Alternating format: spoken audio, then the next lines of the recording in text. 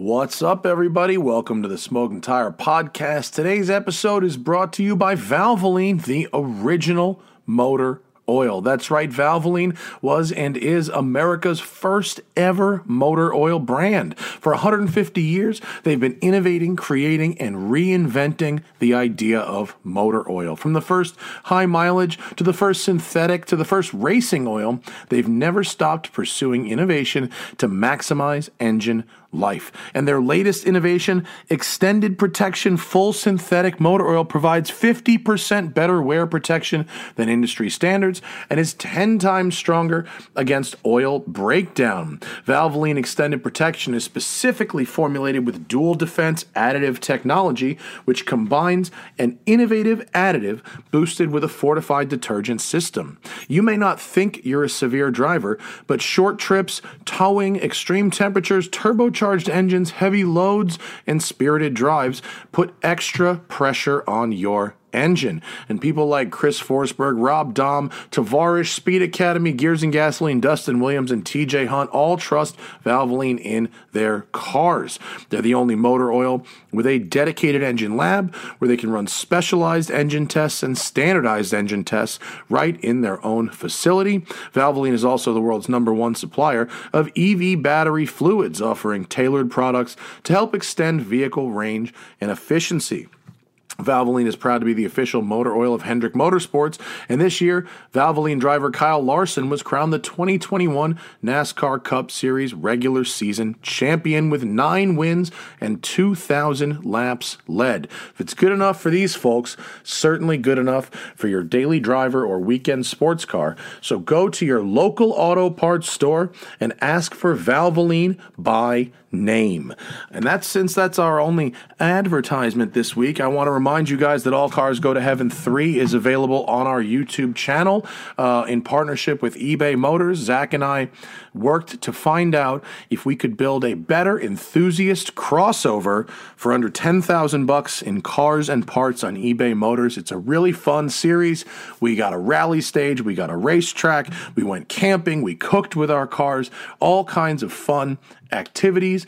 If you didn't get it in your notifications, you're not alone. That seems to have happened. So go over to our YouTube channel, youtube.com/thesmokingtire, and there's an All Cars Go to Heaven playlist right there with not only all 4 episodes of our current series, but our All Cars Go to Heaven 1 and 2 feature-length films available for free on YouTube. That's All Cars Go to Heaven 1, 2, and now 3 available for free on our YouTube channel. Please go check them out. Like, subscribe, hit the notification bell, the whole deal.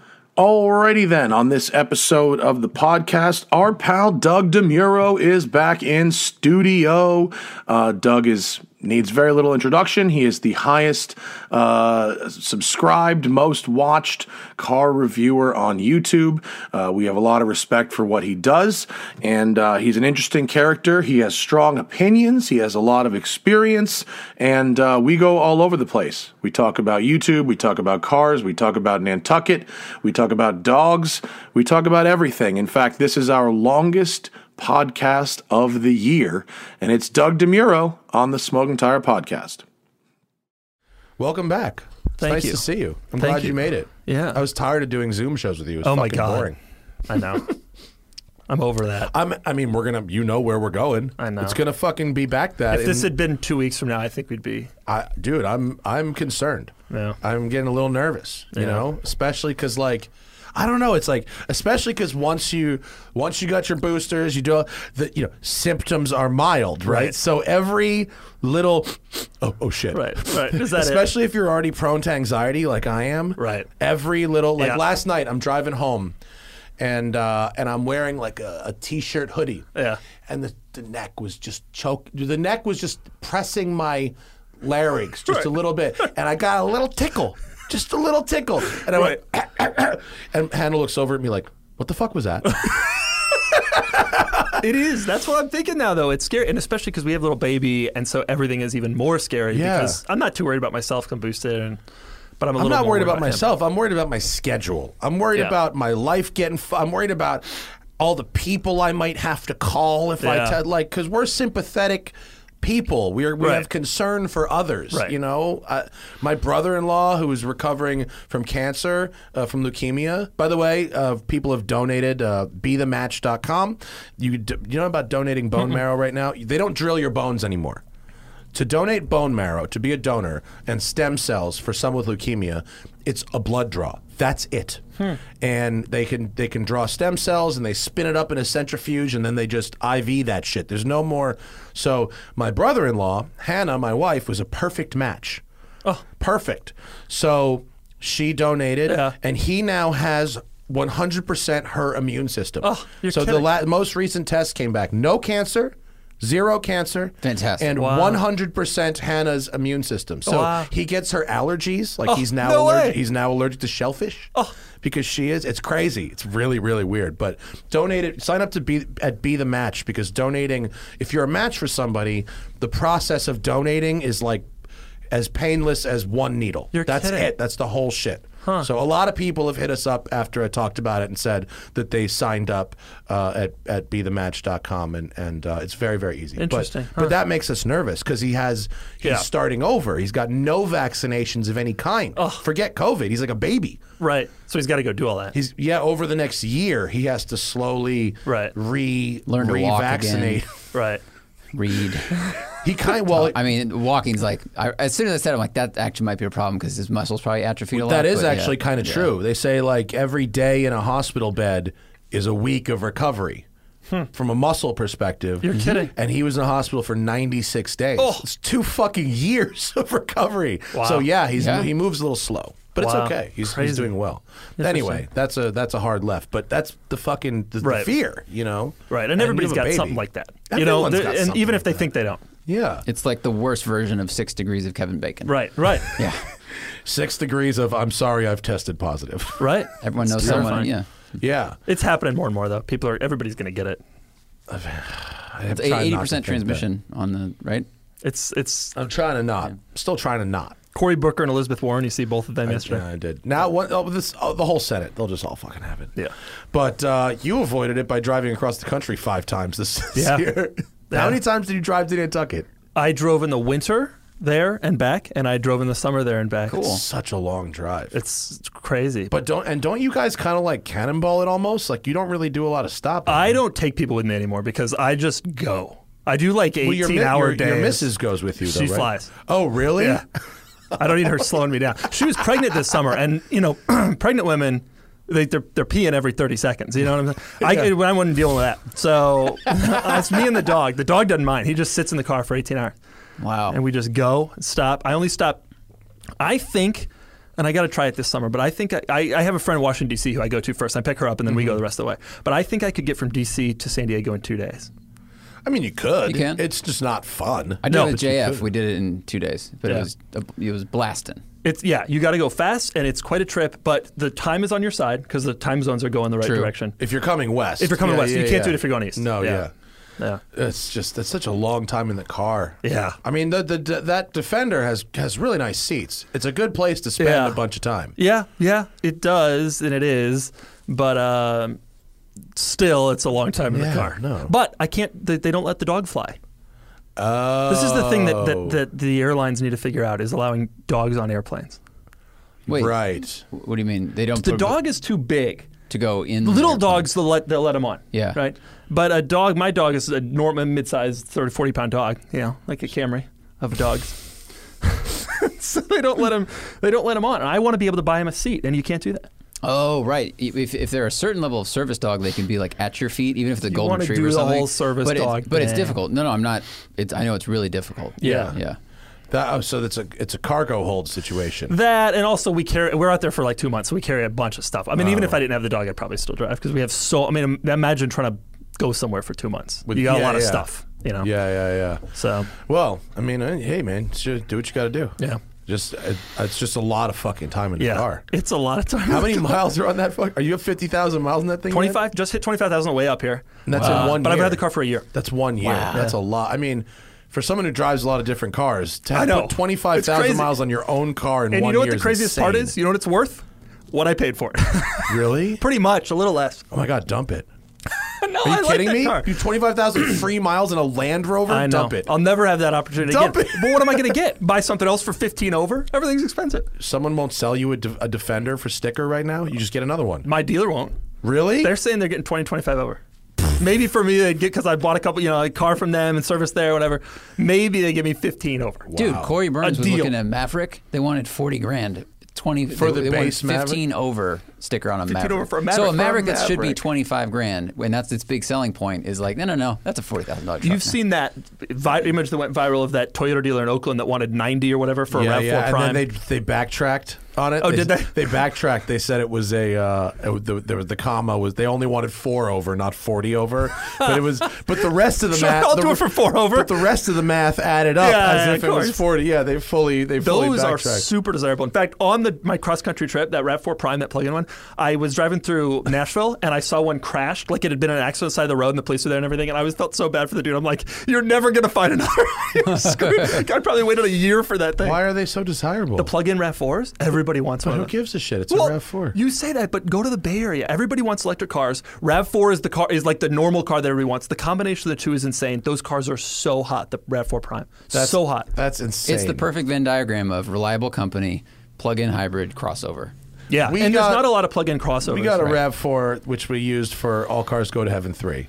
And Toyota, to their credit, were very good sports about the whole thing. Yeah. We told them, we were like, we're making a film making fun of crossovers. May we have a RAV4? And they were like, actually, that sounds fun. And so they gave us one. And Yeah. It was a TRD. Yeah. It was $42,000 sticker, 4-cylinder, CVT, fucking RAV4. Yeah. And there was it was fine. Don't get me wrong. It was fine.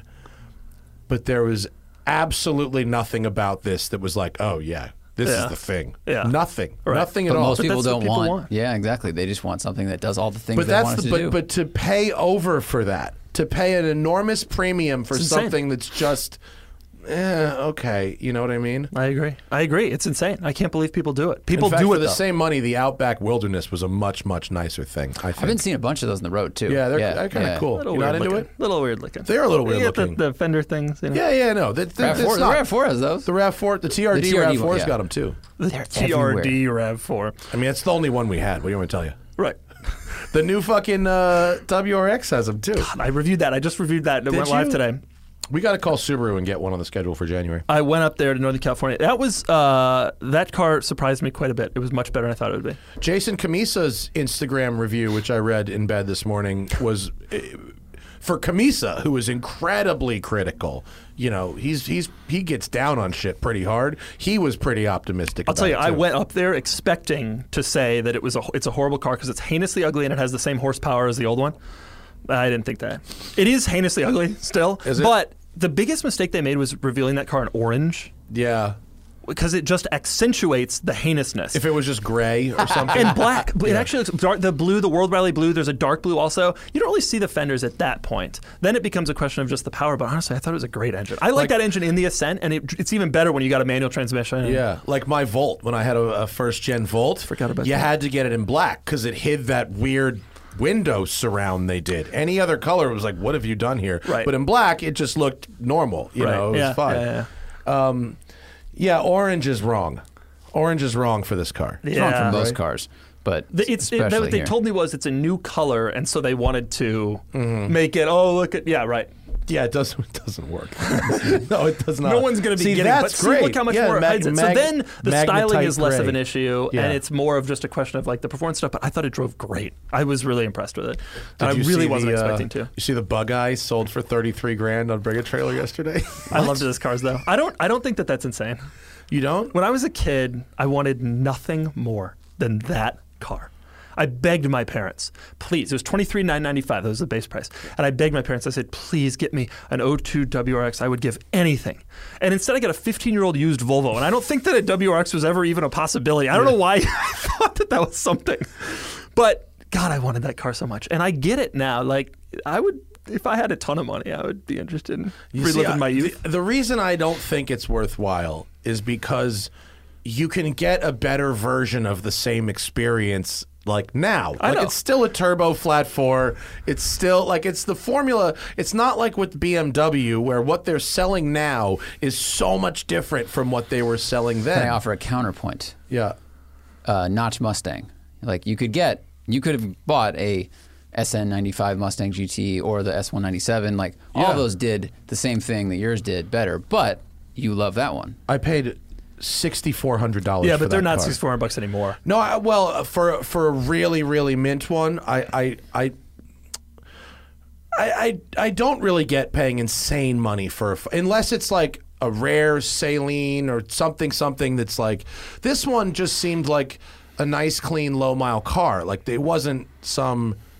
I don't know. It seemed high. It seemed really high. Yeah, it wasn't that insane, but that's kind of going on. This is the market. There's insane stuff is happening. Yeah. Insane stuff is happening. Yeah, like 964s are like 125 which grand now. that car. I was just texting my friends on the way up here about the $200,000 car driving experience, the $100,000 car driving experience, and I was telling them like mentally, you need to start adjusting your mind because a car that you know 993 turbos is selling for $200 pretty commonly, and one of my friends like, oh, it's not a $200,000 driving experience. Well. Get with it.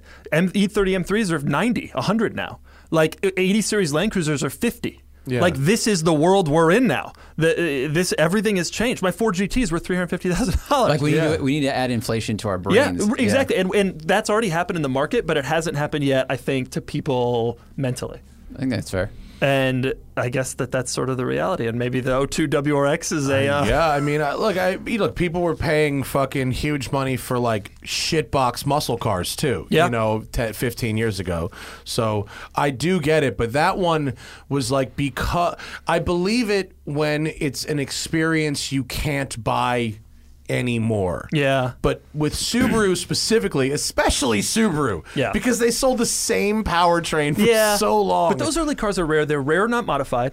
That car was a stick and blue. Yeah. And the first 2 years, they only made that body style for 2 model years. Yeah. You know, I guess there were 2 or 3. Yeah. That's kind of a special thing, don't you think? There's something to it. Someday that car is going to be really desirable. Like Evos, like Evo 8s, those are going to be way more valuable. And they're still cheap, surprisingly. They're still cheap. Yeah. Yeah. Even for now, they're still affordable, which is weird. I don't get it because that's a cool car. Is that a crank walk problem? Or is that just like they've all been beat to hell problem? I have to assume, you know, it's interesting. All those reliability issues that some of these cars have, they kind of go away once the car becomes really valuable. Oh, like we all know that 355s are a disaster. Yep. But the kind of guy who's paying $150 for them now doesn't really care. Well, if the car's valuable enough, the maintenance becomes worthwhile. The first time I saw it was with Testarossas. Yeah. When Testarossas got down to 50 grand, but the major service was 15, you went, well, this is dumb. Right. But if a Testarossa is 150 or 200 grand, 15 for a major seems more palatable. Speaking of, how's that Countach doing? So what happened with the Countach? I had a minor electrical issue like at the beginning of October. Yeah. I had 3 flawless years with it. Yeah. I mean, it was I put a bunch of kilometers on it. I had a great time with it. Yeah. I had a little electrical issue. I sent it up to Donnie, who diagnosed the issue and said, here's the thing. I know how to fix your car. There's one part that to get in America is like $3 grand. But I'm going to Italy. Donnie has a patron. Did I tell you about the patron? Donnie spends 50% of his time here in California and 50% of his time in Belgium working for a prince of some kind. Okay, and this guy has bought half of Donnie's time. Oh. So every 6 weeks to 8 weeks, he goes back and forth. Okay. And he only has like 3 or 4 clients here in America, and I'm one of them. And he's got 1 client in Belgium. So my car broke like 2 weeks before he left. Yeah. So he figured out what was wrong with it, and he goes, okay, I'm going to Belgium. I can't fix your car before I leave, even if you spend all this money on this part. But when I go to Belgium, there's this Italian car swap meet every year in Padua that I always go to, and this part that's insanely expensive in America, I can get for like €100 at this thing. So he goes, if you don't care, hold off until I get back and I'll fix the car. Which is what, pretty soon? He got back 3 days ago. Oh, and did he get the part? He has the part. Awesome. Where did he wow. get the part? From Valentino Balboni. No way. Who is in the business of recycling vintage Lamborghini parts now. That's his gig. You're kidding. Yes. Balboni is in the parts. Well, the recycling. parts, as well as he will do pre-purchase inspections for Countach's and Muras because he's seen every car. So So Donnie said he got this part, but also, because it's Donnie, there was a while we're in there. And the while we're in there was at some point in the 90s or early 2000s, there's some non-OEM engineering in my electrical system, which happened as those cars got cheap. Yep. People kind of Mickey Mouse shit. He wants to take apart the electrical system and put it completely back to stock, which, given the car is worth twice what I paid for it, given the fact that I don't want to end up stranded on the road, to your point, from 5 minutes ago, Right. is worth doing now. Right. So that's what we're doing. When so you he's bought working on that it. car, same time I bought my Ford GT. Do you remember this? And we were texting about it, and you were like, "You think this is a good idea? It's a very pretty expensive car." Yeah. And then we both bought our cars at the same time. And we both agreed that they were good ideas. Yeah, clearly. And then you told me let's have a contest to see which car is more reliable. And of course, the Ford GT has been more reliable. However, it has not doubled in value. It has not. The Countach the market on those cars has been insane. It's on fire. Yeah. It's on fire. Anniversaries are 550 grand. And nobody wants those. Nobody wants those. I always assumed that those cars, at the very least, nobody if I ever came want up a like Countach, Tyler Hoover. Tyler Hoover came up like... That's the craziest thing. So my friends, everybody I know makes fun of Hoovy for spending all his money on cars, which he does. I mean, that he one routinely wiped has them all no out. money. And then I'm watching one of his videos where he tried to sell his cars. And he's like, well, I sold this for 20 grand more than I paid for it. Sold that for 10% more. And the Countach and the Mercy, he's got these cars that are now, or the Diablo. The Diablo is a good Diablo, I think, too. Yeah, well, he got a rough, Roadster. but still. I think it's still rough. I think all Diablos are kind of rough. So I've driven a couple that are very nice. But I think they drive okay. But I think, talk about cars with deferred maintenance. Like Countach's were always an icon. Yeah. There was a long time where the Diablo wasn't. Yeah. Even maybe still. I love them. You'll find some Mickey Mouse shit in early Diablos for sure. Yeah. But he came up on that Countach Like for crazy. Sure. Yeah, yeah. And so I'm sitting here, I've been making fun of him for 2 years for putting all his money in cars, and he's probably done better than I've done in the market. Yeah. Buying That's a amazing. Countach Yeah. and all these other dumb cars. Yeah, the Countach was a smart buy. Yeah. And I got 3 years of really, really regular use without having to do anything. Didn't you break down at the exit of some car event and have to talk to in front of everybody? Bill's. Oh my God, it was the worst. Everybody. I just sit there for 4, and it was like the busiest Sunday of the year, and it took 5 hours to get a flatbed. And I was sitting in a place that was safe but not legal. Right. And so people either wanted to take the picture of the car, talk to me, or just yell at me for being there. It was like the worst of all worlds. Yeah, there's nothing worse than, the thing I hate the most in life is when someone says the cliche, whatever the cliche phrase happens to be. You want to trade. And boy, I can only imagine what you were hearing that day. But I have an amazing photo. The first guy who rolled up to try to help was driving a red Countach with gold wheels. You're kidding. It was the mirror image of my car, but without a wing. So I do have a picture of 2 identical Countaches next to each other, which was pretty cool. But he wasn't able to help. Not really. There was a limited amount to what he could do on the side of the road. What did the car need? Was this one that had this problem? This was this problem. Yeah. It could not have been fixed on the side Couldn't have of the taken road. his $3,000 part. Right. Yeah. Just swap it right Let there. me see under your hood for a second. Right. But this guy apparently was some kind of like Countach celebrity because he's had this one for like 30 years and he kind of like hot rodded it. It sounded completely different from mine. It had cams in it and like really hot rod carbs. It sounded like a fucking race car. It was cool. That's crazy. It's crazy to imagine now that people did that then. Yeah. There's a lot of cars that's true for. We were just talking about E3 M3, but Donnie's got stories about some of his customers that were able to get like race parts from the Ferrari factory or through like Luigi Cinetti or shit like that. He's got a 512 Boxer in his shop that has like the LM engine in it that some guy was able to just buy from the factory and like put in his street car. Oh, no way. Yeah, it's nuts. How cool is that? When the cars were cheap, no, it doesn't happen anymore because the cars are too valuable, but and obviously those cars are either worth less or not worth so much more, but like it was a cool era. Yeah. Like the cocaine era, Yeah. like man, cool stuff is going down. What's crazy is like Koenig stuff is awesome now. Yeah. You know what I mean? Do you remember for years nobody wanted anything to do with that stuff? But it's so period now. It just kind of cool. Do you think Mansory is going to have that? Do you think there's going to be like, oh, Mansory? If you want to look at some of the cars that have done the best in the last 20 years, it's cars that people didn't love at the time. There's been a lot of that. I think often about M4 GTS, actually. If that car, which has been unloved since the day it came out, if one day maybe that becomes something. But maybe Mansory, it's a time and place thing, right? Be, yeah, it might be. I remember people talking shit about like those like Gimbala stuff and Koenig stuff, and now that's real money for that kind of stuff. Way more. People overpay for those heinous things. Yeah. But I would too. Like if I was in that world and wanted that, you know, I don't know. It's a weird thing. It is, and I think there's a lot of like new money. Yeah. You know, that is looking for things to spend it on. Yeah. Yeah. I don't understand NFTs, but obviously people are fucking Actually, worse. I do understand NFTs. Right. Makes it even less desirable. It makes it even less desirable. It seems like the dumbest thing in the world. I agree. But, People have made real money. Yeah.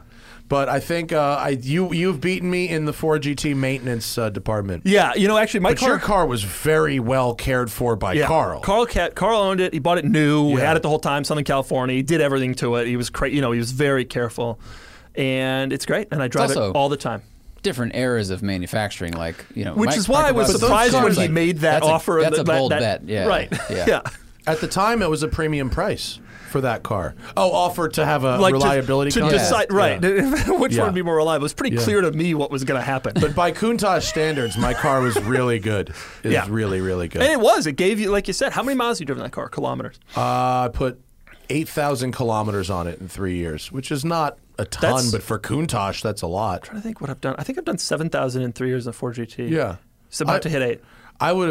I should have bought a 4GT. I love them. I love driving them. I love when I see them. Yeah. I mean, they're so cool. Even if I had emptied all the reserves and paid a premium at the time, I think it still would have been smart. I mean, that's a car like that ticks all the boxes of end of an era, timeless styling, manual transmission, rules that don't exist for car building anymore. I mean, it's got every box ticked. And it's usable, which I think is the coolest part of it, because I love the Countach and wish to an extent that I'd bought one. But like, I will take the 4GT to go drop off the dog at the daycare and to go to the grocery store. The Countach, not only does it terrify me for a liability perspective for that, but I just don't want to have that conversation all the time. I can only imagine the attention that car gets. A lot. The GT gets a lot, but the Countach... It gets a lot. It's not at least the conversations aren't as annoying as when I had a DeLorean. Right. The DeLorean is like, if you want to talk about conversations you don't want to have, drive a DeLorean for like a week. I think about that every time I see one. How many people come up to this dude and are like, flux capacitor? The worst. Well, it's because everyone has the same story for the DeLorean. Everyone saw the same movie. Yeah. That's it. But like Countach or 4GT, they go, oh, I saw one of these race, or I remember that. There's more variety to the conversation. And I will say, since the movie came out, the Ford versus Ferrari, I get a lot more people now, and a lot more recognition of the car now. My favorite thing about having I think the conversations with the Countach they're positive. My favorite thing about those conversations is when someone says, I've never seen one in person. Yeah. So the fact that I have brought it out into the world and you now get to see it in person and are happy about it, like, that's great. That's super cool. Yeah, and it's much nicer to drive than people. Once I got over being scared of it, because the first couple of months I was terrified. I was terrified. Right. And once I got over that, and I was like, actually, this thing steers and rides and shifts and it's actually quite lovely. Yeah. And it's comfortable. Yeah. And then I was like, oh, this is actually fucking great. Yeah. Plus, it's the coolest thing in the world. Yeah. It is cool to have those conversations. And one interesting thing about both the 4GT and the Countach is every reaction is positive. That's not true for a lot of supercars. A lot of supercars, some people have some of, people who really know that one was crappy, whatever. But everybody, when I bought my 4GT, everybody in all parts of the world, whatever, were like, that's so cool. That's a great choice. Whatever. Everybody kind of... Those cars have this sort of mystique around them that's like, this thing is just awesome. They're so good to drive, though. They're just so... The Fords are fucking great. I wish servicing it was a little easier, but... And there are a couple of like little things with those cars, like gauges can get fucked up. Yeah, and fortunately mine's had all that addressed. So I haven't really had any problems. And I have a good shop that's like a performance shop that does like GT cars and GTRs and things like that they work on it. But if I ever really needed something, I don't know. I don't know. There's a few folks. I think there's like a group of like traveling There techs, are, right? But that like, think about that. Yeah, they You know camp the car- in your yard like a Right. circus. The car that I really would be worried about that for is the new Ford GT. Oh yeah. Ford dealers the stories I'm hearing, Ford dealers already don't want to be a part of it. Really? They don't want to touch them. my They don't know God. how to work on it. They don't have the insurance. It's the tolerances are too It difficult. was all made by Multimatic. Multimatic in Canada, yeah. Multimatic, yeah. And 10 years, it's already a tough thing. 10 years from now, I don't want to be a part of that car. Yeah, that and the other one to have bought 10 years ago or 5 years ago would have been a Carrera GT. Yeah. I mean, they're gone forever, When unfortunately. I was coming out of college, those cars were $250,000. And Yeah. I was like, someday. So weird that they couldn't sell those. They couldn't sell them. And then when I got $250,000, they were $500,000. And I was like, someday. And now I could buy that if I wanted to, a $500,000 car. Right. But they cost $1 million too. So I'm not spending that. People are like, oh, when are you getting your Carrera GT? I'm not. I don't have any plans for it. I don't need it. Because I've always made a big thing about how that's my favorite car. It's never going to happen. Never at $1 million. They're gone. I mean, they're also, they're I gone. think it's less appealing at $1 million. There was something cool about that car when it was a $500,000. It felt attainable. And it was like this, but $1.2 million, $1.3 million. I don't know. It just starts to become less desirable to me for some reason. If I don't have that much to spend on a car, but if I did, I would probably start to be nervous. There's think the I would be too nervousness. nervous. There's also you're in the group with the people who are spending that on a car are not the people I want to be around. I hate to Did you say watch that. the Lou LaRoe documentary? Yeah, the Koenigsegg dude. The Koenigsegg guy? Totally. I was like, oh my God. I'm like, of course this is the Koenigsegg guy. I love Koenigsegg's, and as soon as they go, he's in this group called Ghost Squadron, I was like, oh my God. Yeah. Christian von Koenigsegg probably wants to blow his brains out right now. But that's the kind of people who buy those cars. It's actually kind of a sad thing because some of these cars are the most amazing marvels of technology. Yeah. Well, you know, it was interesting. I don't know if I should tell the story, but when I was with Jay Leno and I reviewed, You should. I reviewed his McLaren F1. One of the things I asked him when we were driving was, "What do you think about other McLaren F1 owners?" And Jay Leno, he's been asked everything, and he knows the answer to everything, and he's pretty quick with a lot of stuff. And he thought for a long time, and he gave a very diplomatic answer. Yeah. But what you could tell he was thinking was, they're all just a bunch of jerks with money. And they don't really care about cars, but they wanted the ultimate car. And so they bought one, and none of them use it, and none of them know anything about it, and none of them know how to fix it. Like he's into the. Yeah, he did a major service on it himself, right? Which is pretty G. Yeah. And super G. So he's sitting there, and I kind of feel like that when the F40s are now $2 million. You're just in a group of people who aren't. It's not really my world anymore. I don't want to. I think that kind of saying goodbye to those cars, sadly. I mean, Jay always has sort of an interesting perspective on that kind of stuff because he usually. There's the engineering angle and the performance angle, and he obviously knows so much about cars. Yeah. But there's certain cars that he either definitively likes or doesn't like because of either the type of person who drives them or more often the individual who made them. Yeah. When he saw my DeLorean, he was like, fucking John DeLorean, fucking crook. When I showed up there that day to film with him, that was one of the first things he said. I don't even remember why DeLorean came up, but he brought up how he hates John DeLorean. He hated Enzo Ferrari, Yeah. hates John DeLorean, and it's just a very interesting, he's the grudge. Yeah. And it seems to be a long-lasting grudge because I asked him, I said, I've always heard that Jay has no Ferraris, and so I've heard the reason, secondhand I've heard why that is. But I was curious to know for myself, and I was with him. I was like, I'll just ask him. And he said, the thing about Ferrari is they make you buy another car first. He said, you go into the dealer and they make you buy like a Mondial 348 before you can get what you really want. And I'm sitting there thinking, Mondial 348, this guy's been holding this grudge for 35 years. Yeah. I bet now they would get Jay experience- Leno what he wants. Jay could probably order something. He could probably get an 812 It would be okay, but he went into the dealer in 88. You have to be that famous because he went in with the money, Right. and they wouldn't let him do it. And Right. what's the pitcher's name? The guy that owns all the McLaren. CJ. When he told the story, he started making money playing baseball, walked in with money, and was like, "I'd like to buy a Ferrari." And they're like, you have to get a used one. He's like, "I'm going to go get a McLaren," and now he has 3 McLarens. Now he has a McLaren dealer. Right. Yeah, so I kind of get it. It's like, Yeah, I get it too. Yeah. I understand why that would be frustrating for people, especially people who are in that point in their life used to being told yes to everything. Yeah. or have worked really, Yeah. really hard up to that point where, like, my dream is a Ferrari. I Yeah. finally got through the minor leagues or grounded Right. out in stand-up. Right. And they're like, no. They're like, but I That's have the happening money. with watches Like, now, yeah, but too. even so. Watches, I hear same that. shit. Yeah. We were just listening, and Tom Segura had told me this story, but Zach and I were driving back from a shoot and listening to the podcast of Tom Segura interviewing Kevin O'Leary from Shark Tank, who's an enormous watch collector. And he asked Tom, like, what watch he would like. And Tom was like, oh, I really like this Patek, the Nautilus, whatever. And Kevin O'Leary straight up, he goes, you will never get one of those. In that very frank Kevin O'Leary voice. That's the truth, though. It's and you know it's funny because when we were younger, it was started to be true with Ferrari. Like the 360 was the first car I remember that being a thing. Where for. the flipper thing being, Yeah, where you and you gotta buy had to the be- used one and then sell it back to right, them, and or get on the list and just wait, Do you forever think and ever. they changed the rules when the stores went from gray market dealers to official Ferrari stores, and they said you cannot sell these used cars for whatever you want anymore?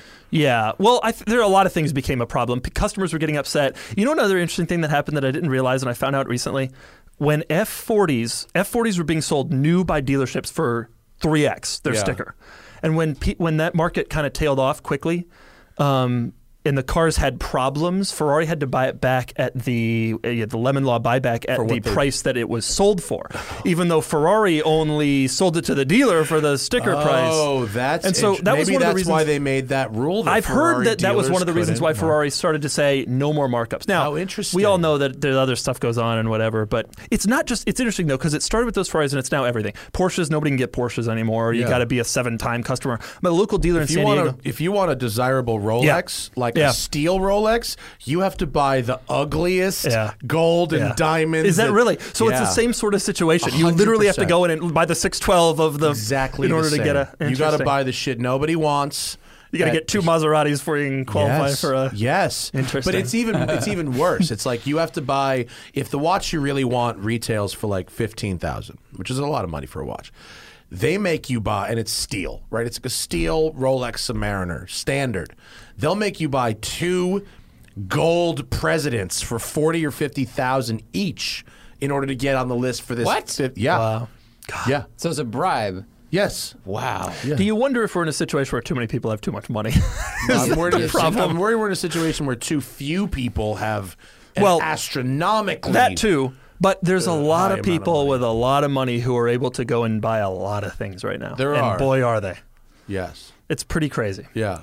Which is going back to the 5 over for RAV4 Primes or 10 over or whatever. For RAV4 Primes. Yeah. The high quality, rare automobile. The Ford dealer up the road has a crazy amount of ADM on Broncos, Raptors, Shelbys. We're seeing it on Cars and Bids. We're selling cars. We're taking new cars. Yeah. And How's that business right now? Good. Is it? Yeah. You're taking new cars, did you say? Not brand new, but cars that guys have bought and have 11 miles. Broncos, C8s, M3s, and they sell. Yeah. For over, How much of your time is that business taking up? It's a lot. Yeah, but it's great. It's so much fun. Do you spend on an average week more time dealing with that than making videos? Depends on the week, but some weeks, and some weeks no. But it's Is it a rewarding business? Yeah. You enjoying it? Yeah, it's so much fun.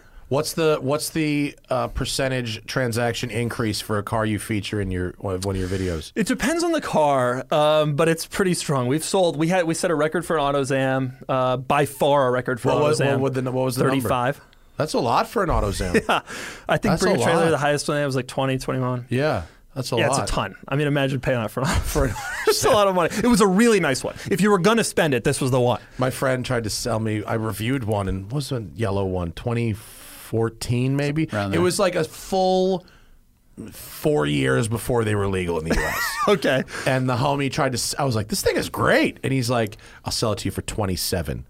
And I was like, "No, this seems very shady." Like, no, it seems like, right. and, but it was like, when they were first legal, they were like 12, right? Yeah. And that's kind of what they should be. Well, that is probably what they should. Although that car drives a lot better than I expected it to. I was impressed by that. It was pretty fun to drive. It's fun to drive. Yeah, at the end of the day, it's a Mazda from that era. Like they made good sports cars. They know how to do that. It has a great shift action, really good pedals. If it only had some more power, it would have been a fun car. It would be a good Hayabusa swap. Someone told me that people have done that and a couple other things. Yeah. The rear suspension was a little, but it could be improved. Yeah. It's aftermarket. I love that thing. I thought it was cool. I thought they were really neat. I had a great time driving it for a day. Yeah, yeah. I don't know if I would want to drive it for a whole day. You know, it's a little tight in there, but well, I had the a great one, time driving it the for a one I video. drove was the seats were modified. Yeah. If you take the seats out, you can put in the seats from a Lotus Elise, which actually give you a lot more room. Really? Yeah, No, it worked. It was actually okay. Yeah, the owner of the one I did told me that there's mods and stuff. You drop them and lower them, get them further back, and all that stuff. You can do that shit. Yeah. But It's of those little sports cars, I think that one's the coolest. well, yeah, it's definitely the cool. It got going doors. Yeah, You the know, shit. Honda Beat didn't have going doors, you know. The Sarah I like. I think the Sarah's Sarah's cool. kind of That was cool. not a K car, but the Sarah's cool. yeah, but it's- I don't know if they were stick Sarahs. The only ones I've ever seen were autos, and if that's true, that's kind of disappointing. I think there's. They must be. There must be. There's manual Sarahs, But still, it didn't have much power, and you know. But Doesn't Mr. Regular have a Sarah from had regular a car POW. reviews? No. I think he has a Sarah. yeah, he may. I don't know. It's hard to keep up with what all the cars people have on know. YouTube. Have you paid attention to this? It's really hard. Stradman's got a Bugatti. You know what I'm saying? Yeah, I mean, that dude. Stradman. You ever wow. see him? He's building a house out I there. hear he's a nice guy. I've never He's met him. really nice. Yeah, but he's got a Bugatti. Yeah. And so there's all these people with all these cars. Why don't I have a Bugatti? Because you live in California. He lives in fucking Salt Lake come you City. don't have a Bugatti? Because I live in Venice Beach. Yeah, but you can. How come we're not driving Bugattis? Dude's driving around a Bugatti. I don't. Maybe because it doesn't interest me. Does All it right, interest fine. you? But Doesn't no, interest not really. you? But it would be good content. But here's the thing: all these guys are getting cars. Like, it's difficult to really follow along. Did you think there's a lot of financing happening? Because Don't you? yeah. Yes. Right? I mean, interest rates are zero, right? So I think a lot of people are doing that. Yeah. When I first started my YouTube career, I had a Ferrari 360. Do you remember this? Yes. And that at the time on YouTube was a big deal. Some Yeah. dude has a Ferrari. Yeah. And now, like, 2011. yeah, right. And now, like, you got to have a Bugatti to have anything. Yeah. Well, that's because a lot of channels and Shmi started this trend where, like, I'm not trying to talk shit to Shmi. He did start a thing of, like, I have a new hyper exotic car. And so if you everyone don't- was like, kind of like you, they were like, oh my God, a normal dude who makes content has a Ferrari. And then they were like, oh my God, this guy has a fucking Koenigsegg. And then it started that trend of each month I'm going to get a different car. Yeah, and it snowballed. Yep. And now then you got to have a people who Bugatti. were already super fucking rich realized how to get on this game. Right. That's so true. That's the other thing. I'm already rich. All I need to do is make videos of my cars, and I could be famous too. Totally. Although some of those guys are starting to realize that it takes more than that. Especially because people aren't that impressed anymore with, like, all those cars are around. They're all on Instagram. They're all on YouTube. It turns out you actually have to do stuff. True. Well, that's why I like a personality. I like the B is for build guys. Yeah. They're building some silly shit. You know, Yeah. I like some of that stuff. Yeah. Yeah. And I do. And Hoovy, to his credit, he'll buy weird stuff. He'll buy old stuff. I mean, that sort of thing. And I'm into that. Just having a 720S or even a P1 is not enough. interesting. It's No, not that no. interesting. Car Trek came out today. Shout out to the three Oh, of did it? those I haven't- guys. I Yeah, didn't see it. I was their filming new them. Car Trek came out today, and it features the Million Mile Lexus. Oh, the really? Million Mile Lexus is Whatever happened to that featured car? in. I gave it to Freddie Hernandez. Is featured in. They do the champagne glass thing with it. You know, that car, did it do it? Well, should we not reveal the... Yes, but with an asterisk. Oh. They glued the champagne glasses down. You know, it seems appropriate that car ended up in Florida. Didn't you buy it from Florida? bought it in yeah, Florida. well, there you go. Our next series should be all cars go to and come from All Florida. the cheap, old, crappy used cars eventually make their way to Florida. But it took me 4.5 years to put 100,000 miles on that car to get it to $1 million. Yeah? You But should we have given did it it. to me. I would have driven across the country with Noodle. Should have, if I known at the time that was right. where you wanted No, to do it. I wouldn't have done that. I gave it to a whole. We have over on the library here at WCCS. We have the Lexus logbook, which you should flip through before you leave. I 'cause remember it's you were really giving it to interesting. people and letting them drive it. Yeah. Did you ever worry about liability with that?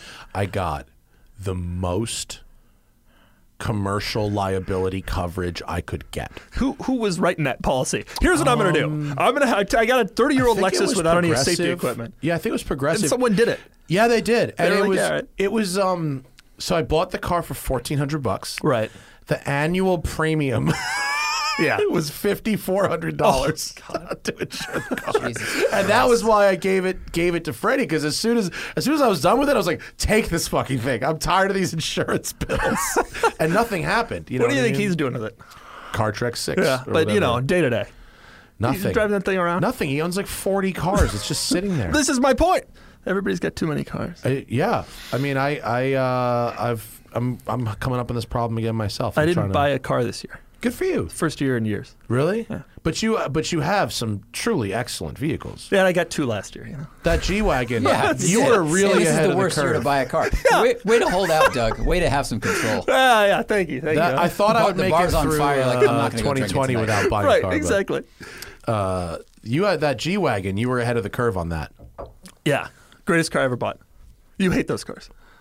Well, yeah, but not like I like I like the convertibles much more than I like any Do you of the think? other Okay, ones. I agree. Do you think you'd pay $200,000 for one? No, certainly not. Yeah. And certainly not for a 6-cylinder. Like I know. I like remember is the that one. game We now. thought about that before because I thought that was an okay number, in part because I own one of these vehicles and was happy to see the market moving forward. But mine is a V8, of course, the real motor, the Yeah. M113. I love this thing. It's the greatest car I ever had.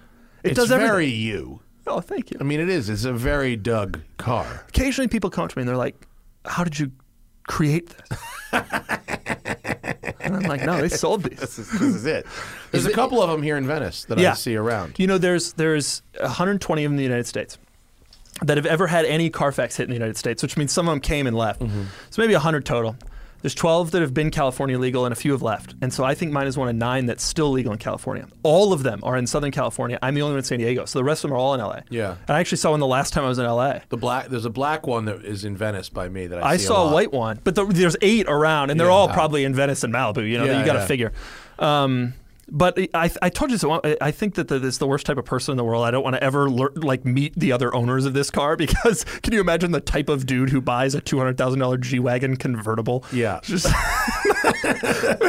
what do you want to be? I happen to have had a conversation with the guy who owns the black one, and he's young, and he's a real enthusiast, and he's pretty mellow. Yeah. It was not who you're describing. There are a few people who have them who are into them, and Yeah. some of them had them a long time. There's a one-owner one in Lake Tahoe with 250,000 miles. Oh, that rules. That Yeah. should be up on. Do you have a standing offer to buy that one? I don't even know that. I just have all the VINs, so I Carfaxed them all at one point. You know, as you do. But you were ahead of the curve on that. Yeah, they've gone up. They've Yeah. gone up.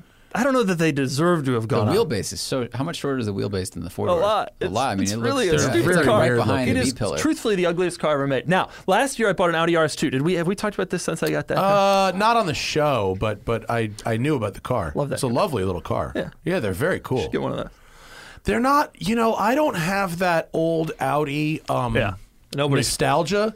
Like I wanted there was a B5 like RS4 Avant like conversion. Yeah. That if it was like, because it wasn't real, if it went for like reasonable money, I was kind of interested. But then it was like it still sold for stupid money. We sold a the real- B5 is lovely. It is. It's cool. Yeah. And it's better than my car. We sold a real B5 RS4 federalized one on the site. Yeah. I think it got 90 some crazy money. That seems low. Yeah, for an RS. you'd Seems think low. it would go a little stronger, but based on comps, it was the guy was really happy with it. It was Nagaro, really cool. Yeah, I mean that's cool. I really wanted yours that is like car. really cool. Like I get it. I totally get it. Yeah. I have never driven one though. Yeah, it's all right. It feels just like an old Audi, right? It's more than that because it's got more power. 315 horsepower at that time in a car that size, pretty strong number. I mean, Yeah. this thing is the size. It was much smaller than those Volvo 850Rs and things like that. Yeah. It's smaller than a 5 Series. It's like the size of a 3 Series from back then, and they didn't have 315 horsepower. Yeah, the E30 yeah. M3 had 240. even for the us. the E36 was Oh, at. the E30. Was I like guess not it was 180. E36 era, yeah. But those here they had 240. It wasn't that much. So this thing was a real car. It's very cool. Like if Yeah. I see one on the street, I'm like, oh shit, that person knows Right. something. Right. You Right. know? Yeah. You know, it's not too many. You don't encounter too many of these things. But I Do you think they're drive it really much? cool. Yeah, it's my normal daily. I take the kid in it all the time. Oh really? Yeah. Oh cool. It's been super reliable too. That 5-cylinder motor is actually like the only reliable. I have electrical problems here and there. Did you have to have it gone through? No, the guy before me kept it. I paid a premium to get a really nice one, but the guy before me kept it really nice. I recommend that. Yeah, same. Like my experience, I just wrote like 1,500 words for Car Bibles about the experience of buying my 328. Yeah. Did I tell you this? Yeah. That I bought my 328 and then found out the major service paperwork was completely fraudulent. You're kidding. Yeah. Oh my god. What I thought you were going to say was because I remember you paid up to get a really nice one. I didn't. I paid okay money to get one that was. Well, let me say this. How did you find out the paperwork was fraudulent? because How do you fake? I mean, who would? Well, because it said it had a major service with a date on it and the previous owner's name on the paperwork. I bought the car in October. I'm scooping myself here, by the way, but you can read about this on Car Bibles later. I bought the car in October. Came with service records, a lot of service records, going back to the 90s, lots of service records, okay, including one for a major service dated February 2020 of an independent shop in Georgia, which is where I bought the car from. Now, the good news is the car is triple black. It's never been in an accident. It's not original paint, but the paint is really nice. Yeah. And in general, it's a strong, decent car. I paid a reasonable amount of money for it. I did not pay a premium to get a great car. I could have and bought another car, but I didn't. I paid a middle of the road to get a car that was a nice driver, but that wasn't red. Yeah. Then when it arrived, it had a really rough cold start. When it was warm, it was fine, but the cold start was rough, and a couple other things were not great. So I sent it to Donnie, who started looking into it, and he said to me, "I thought you said this car just had a major service." And I sent him the paperwork, and I said I have a receipt that says it does. And he sent me a picture of the timing belts, and he said these belts are at least 8 years old. Oh. And then he sent me other pictures. He said, this fuel filter is from 1987. Oh. And then he sent me other shit that was like... So you contacted the guy who sold you the car? I left that person a voicemail. I did not hear back. I then called the shop that supposedly did the major service twice. I did not hear back. At this point, I could have either sued... returned the car. Yeah, I mean, because this is beyond as is. There's actually fraudulent. I mean, used cars are generally sold as is, but if you represent that, yes, certain things. But at the same time, I already had the car. Yeah, I'd already paid for the car, and a major on a 328 isn't that much money, right? The engine doesn't have to come out, right? And so, which is one of the reasons why it's bizarre to fake a. Which is right, and so how crazy! I just ate a dick. And you know, Donnie, his prices are reasonable because he's just a guy, not some fancy schmancy shop. Yeah. And I just said, just fucking fix it. And at the end of the day, what I paid for the car and then what I paid for Donnie to make it right led to what you would have paid. What for a I nice would car. have paid for a nice car, but you could have used it. I could have been using it the whole time. Exactly, and that's why I think it is worth paying up if you can. Hence, EAG BMW M3. Right? Why not? Spend the money and then just turn the key and fucking drive the car, and you get exactly what you've paid for. I agree. Yeah. Man, that is a crazy story. I've never heard of that. I've never heard of someone faking a record like that. Yeah. Wow, how insane! Mm-hmm. Terrifying. Sucks. Yeah. Super sucks. At least it wasn't a 355. Right. You know what I mean? Where it's like, oh, we're taking the engine out now. Right. It would have been real money. So let me ask you this: do you think the guy who sold to you, was it like a private seller? It was consigned to a dealer. Have you named this dealer and such? Or are you gonna... No, and I don't think it's important. I mean, you ever worry? I don't think it would make a difference, other than maybe someone suing me. Yeah. You know, instead of me suing them, they would sue me, and it's like, well, you know. You ever worry about that? I always, every time I take my car to a shop, I always think to myself, like, I feel bad for you because if something happens to the car, I got to talk about it. Right. And it's going to reflect poorly on you. Yeah. And it would be nice if none of that was the case. But you don't have a choice. Like if a shop destroyed my Ford GT, I couldn't be like, well, guys, Ford GT's gone. Can't tell you anything about why. You kind of have to say what happened and why. Yeah. Well, fortunately, working with Donnie, he sends me pictures every step of the way. Well, but I mean, insane. like when you buy a car, like Hoovy bought this Superbird on Bring a Trailer, and there's some issues, and then the seller is called out because he's made a video, but you can't not make a video because it's the whole point of his channel. Yeah. You got to figure when someone sells a car to us, they probably or is doing work for us, they probably aren't thinking about the potential ramifications. But I always am, and I'm always like, I'm just always a little bit more nervous about what might come out of that. Yeah, well, I've intentionally. I could say the name of the seller. I could say the name of the dealer. I could say the name of the shop, but it's just like it would start a shitstorm that I don't want responsibility for. Right. And I'd rather just write this column for Car Bibles saying, I didn't listen to my own fucking advice. Right. And here's why you should. If it was serious previous body damage that had been hidden, If or the car was crashed, you would have. yeah, I would have. And that's the thing. So there's a level where you would. Yeah. And I still think it's kind of dangerous sometimes for these Especially shops. with content creators, there's like two paths you can take. You can just ignore it and just find a different shop or just move on. Or you can be the people that are like, they're going to make 8 videos of like, look what shop destroyed Right. my blah, blah, blah. And Right. then they find another thing on the Right. next video and all that stuff. Right, which Yeah. I hate, and I do never have too. done that ever, and I really never want to. But if you had some serious thing, like the car had been hit, If the car had been hit, that would be really different. Like it's very weird that an entire major service, but because the other question is, it might not have been faked for me. oh yeah, It might have been faked.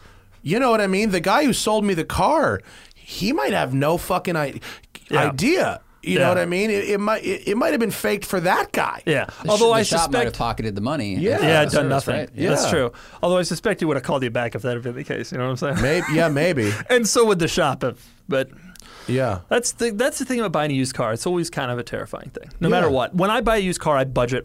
I tell people 10% of the car's value to put it what I would consider to be my standard. Yeah. Some used car sellers sell a car. Oh, it's nice, whatever. When a car gets there, I invariably assume it might be nice to them, but unless you're buying from EAG, it's not on the level that I want it to be on. Yeah, yeah. The RS2 Exactly. wasn't a big. There were a few things that I wanted to take care of that I think the seller maybe didn't or whatever, but it was pretty minor. Yeah.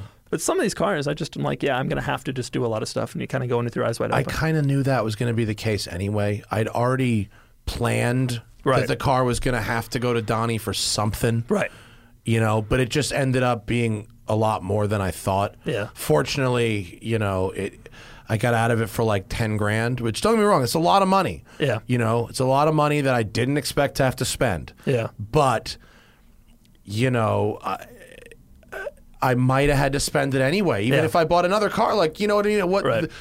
game out every other situation. Right. There isn't an EAG for Ferrari 328s. There Right. just isn't. Wouldn't that be nice, though? Fuck, it'd be great. 355. Oh my God! Imagine you could just guarantee you bought a perfect 355. The problem is there's no such thing as a perfect 355. Right? These are terrible cars. I know, I think they're the most beautiful Ferrari in my lifetime. and they sound sound amazing. amazing. They're terrible cars. And Mechanically, yes, they I are. have watched the values climb, and I've thought about it. because they are pretty, terrible cars. pretty and sounds good That's all it is. outweighs Yeah. everything else. Yep. Do you know what stick converted Vanquishes are going for? No, right what now? are they going for? Dude, they bottomed out 2 years ago at like 70K. Yeah. My homie in back east, the cultivated collector, Matt Yeah. Ivanhoe. Yeah, I met him the other night. He yeah. specializes in these cars. I just saw him at the Audrain Concours in Newport, Rhode Yeah. Island, which I can't recommend to you highly enough. Oh, really? It's fantastic. I assumed so. Come with That's a me cool- next year. It's When is it? When do they do it? It's end of summer. It's like end of August, beginning of September. be there. It's really, really fun. that'd be cool. You know what we'll do? We'll sidebar to Nantucket I'll afterwards. probably on the way home. Yeah, I'll yeah. have noodle. We'll take the boat. It'll be excellent. Yeah. But he goes, I just sold 2 for 180 grand. Oh. I'm like, yeah, buddy. Wow. Because they look good, they sound good, and they're stick, and that's all that matters at the end of the day. Wow, that's crazy. Mm-hmm. That is a beautiful car, though. Saw one of those in the street the other day in Washington, D.C. Really? Being filled up in the city at a gas station. It was an automatic, I'm sure. But my God, that car still looks beautiful. Yeah. It looks great. And it's so small by Yeah. modern Yeah. Aston standards. It's a V12. Yeah. Also, they weren't that unreliable. You know what? One of the no, interesting things. mechanically, they're stout. Pretty good. Yeah, they're very One of the stout. interesting things that I've recently realized, the V8 Vantage. I had an 06 V8 Vantage, and those Underappreciated. cars, they were. I don't know if you checked prices lately, but they Oh, have they gone through the roof? way up because I think people are starting to realize everybody didn't want anything to do with those cars because everybody assumed as an old Aston Martin it's going to be a problem.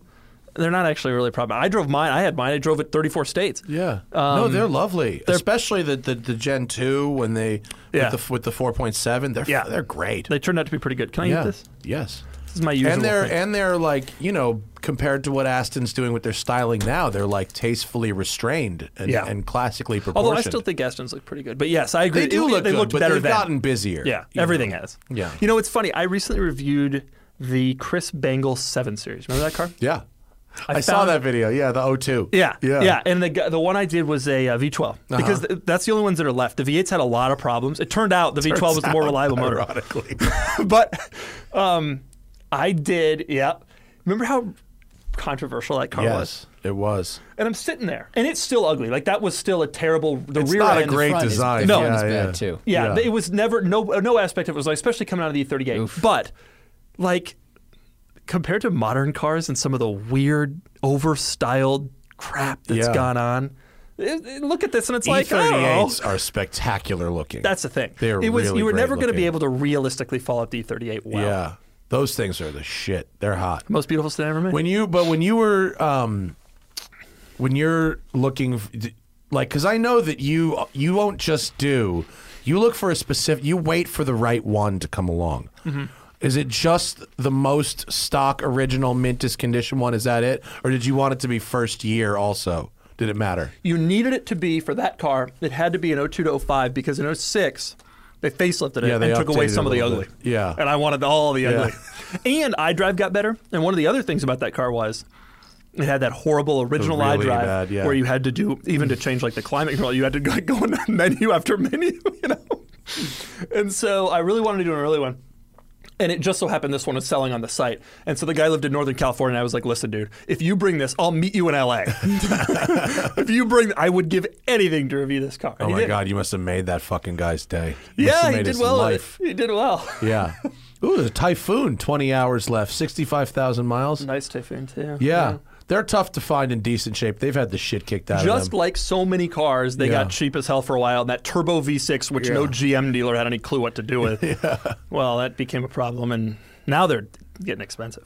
Like another car that's like not good. Like it's objectively bad, but the attitude, Grand Nationals, like the attitude is enough to keep it going. That's exactly right. And that's part of that whole thing. Like, we need to reframe what we're thinking of as a $200,000 driving experience. That car isn't a whatever it's going to sell for driving experience, but it's cool as hell. And there's value in that. A 250 GTO ain't a $40 million driving experience. No, like Bruce Meyer, like legendary LA car collector Bruce Meyer, who's got cars in the 8 figures. Yeah. Cars in the 8 figures.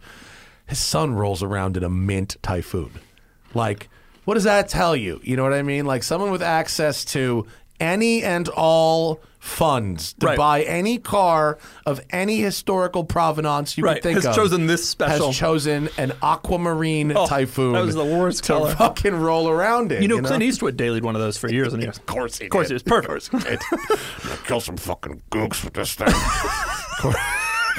Of course he did. I have become kind of into like what celebrities drive. Some of them have some weird stuff. Yeah, There's Lady Gaga has amazing taste. Yeah. Amazing taste. There's an Instagram now that shows even like 90s pictures of celebrities getting into stuff.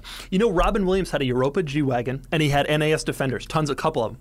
Robin Williams had excellent taste in all kinds of shit. Clearly. When he died, his watch collection went up for auction. Oh, really? And he had some really incredible, like significant timepieces, not like flashy shit, like complicated stuff that only really, really in tune collectors would have. Really interesting stuff. Yeah. And the Europa G-Wagon is like that too. An NAS Defender. I mean, you kind of got to know. In period, you had to know what you were doing to get one of those. Isn't that weird? Yeah, I'm into that. I'm into that too. Yeah. I've there were a few. We saw Ricky Springfield driving a split window Vet in Malibu recently. Huh? Yeah, which I think that works. That lines up. Something. You're driving around LA, right? No, we don't have any celebrities in San Diego. There's not a single famous person or anything like that. Nobody knows where San Diego is, etc. You're driving around LA. You see these people. Yes. You recognize them? Because I never recognize. I do. Like, I'll look in G-Wagons. When I'm here. Yeah, me too. But I don't know any. Even if I saw somebody, I wouldn't know unless it's Tom Hanks. They don't usually look how you think they're going to look. That's part of the because there's the makeup, there's the styling aspect. I've had to do some triple takes. Yeah, people get old. You might have seen their movie recently, but they're. You want a name drop? Yeah, I'll name drop. It has nothing to do with cars. But this morning, I had coffee. And had a really nice conversation with an actress named Lori Petty. Do you know who Lori Petty is? Oh. A League of Their Own. Mm-hmm. She played the kid sister Kit. Yeah. She was Tank Girl. She was in Biodome. So did you approach? If you saw her face, did you would approach absolutely this person? This person. Do you know her? Yeah. She lives in Venice, and I see her a lot. And yeah, of course. I know she's her. in Point Break also. And she's sweet. She lives around the corner from me, and I see her at this spot a lot. And we chatted. She's got a new show out called what's it called? Section 11? It's a new like sci-fi show on HBO. She was just talking about it. So you walk up to these people? Well, this one happened to be sitting at the table next to me. What do you say? And I've How do you seen her a open couple that? times. I said, "Oh, hey, Miss Lori," because she's a little older than me now. So I said, "Hey, Miss Lori," and she remembered me. She said, "Hey, Matt," and we were just talking about neighborhood stuff. Yeah. And Can't believe they're building the whatever over on 30th Street. and then she's like, "Oh, I got a new show out," and we were just talking about that for a minute. The other day I met Jerry Seinfeld. Yeah. You've met him, probably a bunch of times. Were you up here?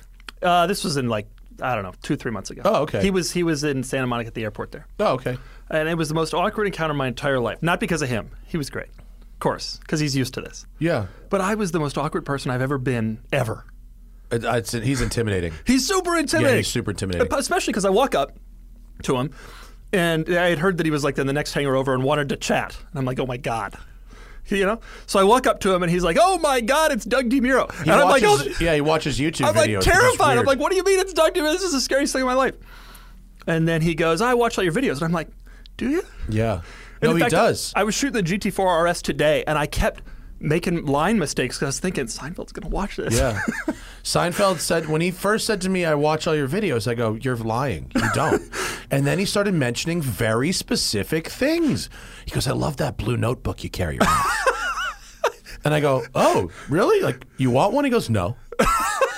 I just like that you use it. And I was like, oh. That's amazing. That's such a Seinfeld thing. Yeah. I was the biggest fan of his TV show, and I loved comedians in cars getting coffee. Yeah. But I couldn't bring myself to mention any of that. I couldn't. It was just like, and it's funny because You know people. how surreal it is to sit It's down so and have weird. coffee I'm with sure, him? I'm sure. You feel like you're in the fucking show. Right. It bugs the shit out of you. Craziest thing about it is people come up to me all the time, you know, and I'm sure to you, all the time on the street and say, hey, you know, whatever. And so you'd think that I would have had some clue how to handle this interaction. But I'm sitting there like sweating. The nervousness What do I always say flows to this upwards, guy? doesn't it? I guess. Were you filming something with one of his I was cars? filming a Bugatti EB110 with a guy who yeah. had in a hangar a couple hangars over. And that was a pretty cool thing. Yeah, but those are Seinfeld is really cool. Seinfeld. And I'm sure he thinks I'm insane now. Although this happens to him every time he meets somebody. It's probably hell to be him and meet new people because it's a disaster every time, I bet. Leno, having been there, the way that Leno deals with people versus how Jerry deals with people, it's very, very different. Why? What happened? Leno will give anybody 5 minutes. Yeah. Anybody. You can say the dumbest shit in the world to Jay, and he'll smile and give you 5 minutes. Huh.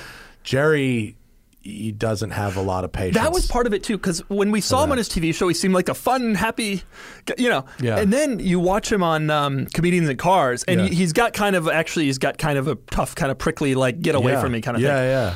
That's more Which real. I'm into. Like, I would be that way, too. I'm so jealous. Right. Right. Jealous of that. And so I kind of knew, in addition to being really intimidated, I kind of knew that he feels this way about people. Yeah. And so I'm terrible. Does he think this way about me? I don't know what the hell to do. It was the worst interaction, and I'm just terrible at this, apparently. It's I don't want to probably meet. fine. Well, probably, but It's you know. probably fine.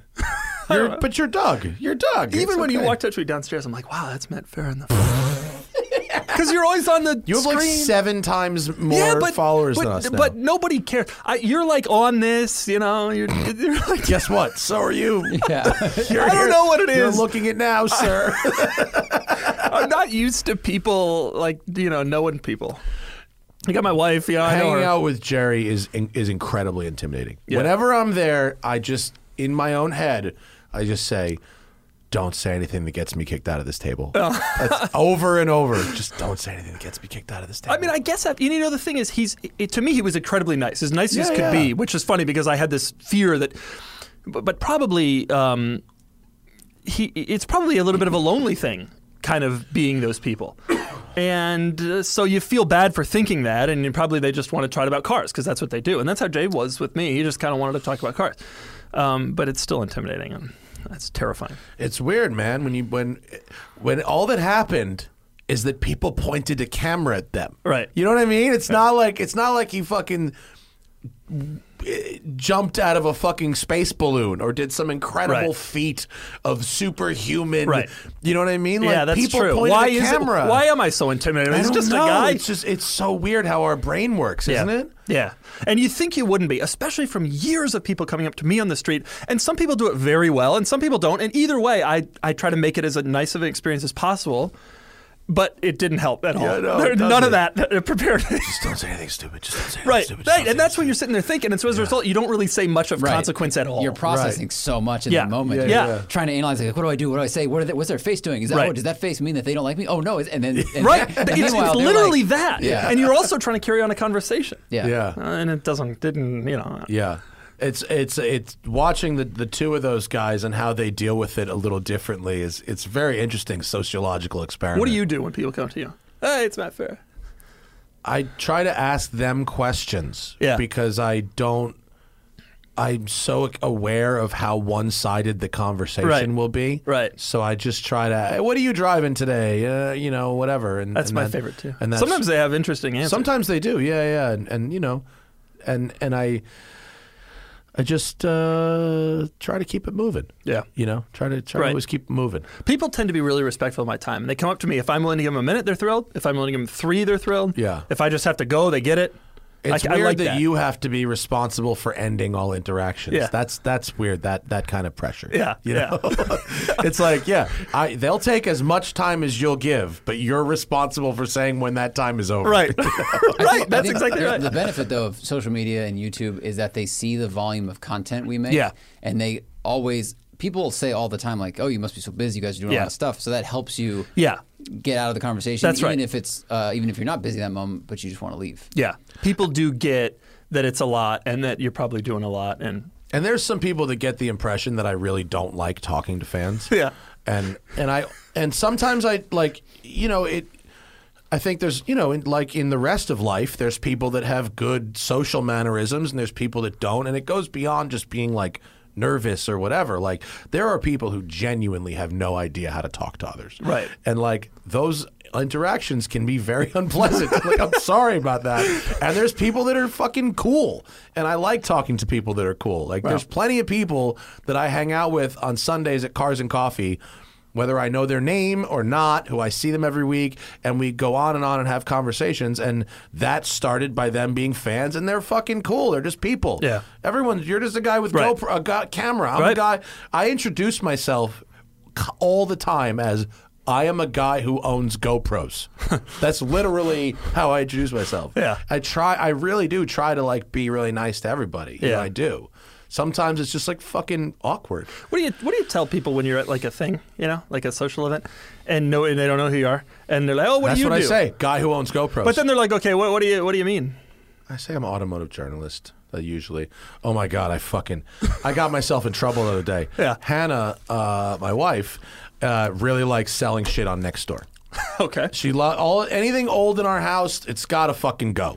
So, and we're moving soon. So it's like lamps and end table and all kinds of shit. So we were selling yesterday a puzzle, a Lego set, Aston Martin DB5 James Bond I have Lego that. set. Yeah. We didn't really get to it, so it's got to go. So she sells it on Nextdoor, and she goes, Matt, I got to do something. Can you go down and meet this person? And I knew I should have gone. The kind of guy buying a DB5 Lego set. I knew I should have gone out. First, I should have gone out the side door instead of going out the garage. Right. Second, I knew I should have worn a fucking mask, even though, we're outside. I wasn't worried about that. But still. Yep. And the guy was, I opened the garage door, and there is the Gunther Works Speedster. Right. And in order to avoid, I've learned from experience to not tell strangers what I do for a living, because it just turns into a conversation that's like a fucking hour long that I don't want to have. Right. Okay. And so the guy sees the car and he loses his mind. Yeah. Okay. And he goes, oh my God. And is that yours? Yes. I didn't tell him the truth and Right. say I I'm agree with you. borrowing I it, get and that. here's why. I just said yes. Shorter conversation. I get that. To get out of that 30 seconds. Oh my God, I've had this Porsche. Can you tell me about every Porsche you've had leading up to this moment? Oh my God, now I've got to. So I like make up a couple of Porsches. But I'm not specific. Tell the truth, and the list is short. Conversation's over. Well, I tried to, but he didn't believe that it was just one. You should have been like, I had an 05 Cayenne Turbo. So then I make up a couple more Porsches that are from here. I'm just thinking of customer cars. And then he sees this Gunther car is registered in Montana. Uh-huh. For what reason, I don't know, but it is. Okay, it's not mine. Oh, I was going to do this. Can you tell me everything about the But now I'm deep into the lie that it's my car. So I'm not going to be like, actually, it's not mine. So I go, oh, yeah, it's this thing, and you do a corporation in Montana and whatever. And then I tried to, like, pivot away from that. If you don't park your car on the street, just don't worry about it, whatever, blah, blah, blah, blah, blah. And it's on, and Hannah, thank God she is as observant as she is. She got you out of it. She calls. Right. She calls. Oh, I gotta go. What did this guy pay you for this DB5? $75. Was it worth? Oh boy, yeah. Was it worth the $75 to have this conversation? No, it wasn't. No. But that's what I get for not just saying whatever the truth was, I review cars. Here's my YouTube channel. Right. See, that's it. Right. I should have just said that. If they ask the Montana question, be like, oh, I don't know, my lawyer set it up, and then just send me the plates. And now if this guy finds the video I make with this car eventually, he's going to find out I'm full of shit anyway. He's not going to find the video. No, he didn't know not. who you are already. No. I can't believe he didn't know who you are. If you're that into Porsches, right. and you Although, probably should. I found some of these Porsche people are into Porsches. You know what I mean? Yeah. Well, what was really weird, like not that I'm that famous or think I'm that famous, but when I did the show for Haggerty, on Haggerty's channel, some of the commenters this is like a year ago. Some of the commenters were like, who the fuck is this guy and who put him on camera? This guy sucks. Like, I've been doing this for 16 years, man. We occasionally, I write a little Doug's take in every car that goes on the people site. like, who the fuck is Doug? We've had people be like, who's this guy? Why is he writing his opinion about my car? That's hilarious. And I'm like, how'd you find even this better. thing? You know what? That's That tells you that Cars and Bids is big enough. Yeah. It's beyond you. I had a guy come up to me and be like, hey, I'm interested in this car on Cars and Bids. You ever heard of it? That's amazing. But that's great. Yeah, I immediately was like, "Oh my God, that's great news." Because it is great news. It needs to expand beyond my user base, and clearly it is. Yeah, no. If Cars and Bids is dependent on you forever, it's a problem. That's not the right. point. It needs to spread its own wings. That's what and I fly. call the Larry Casilla problem.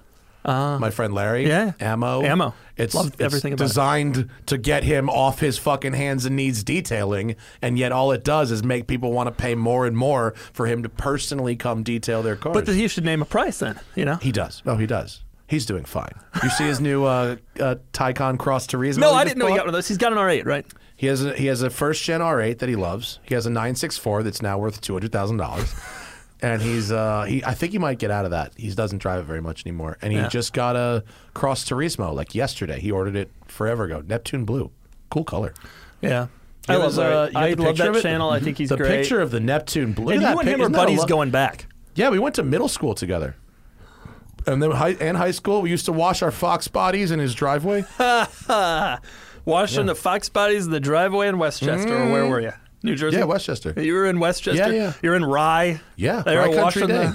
Rye Country Day School. They were washing White the Fox people. bodies. So let me ask you a question. You're at Rye Country Day. Yeah.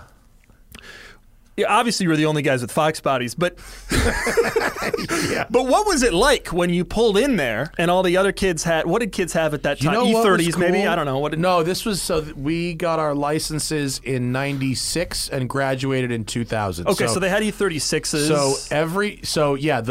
The rich kids got brand new E36s, 328 IS sedans. Were there non-rich kids at Rye Country Day in the 1990s? Okay, what were they driving? Larry was one. Larry was the scholarship Aren't kid. you curious about this?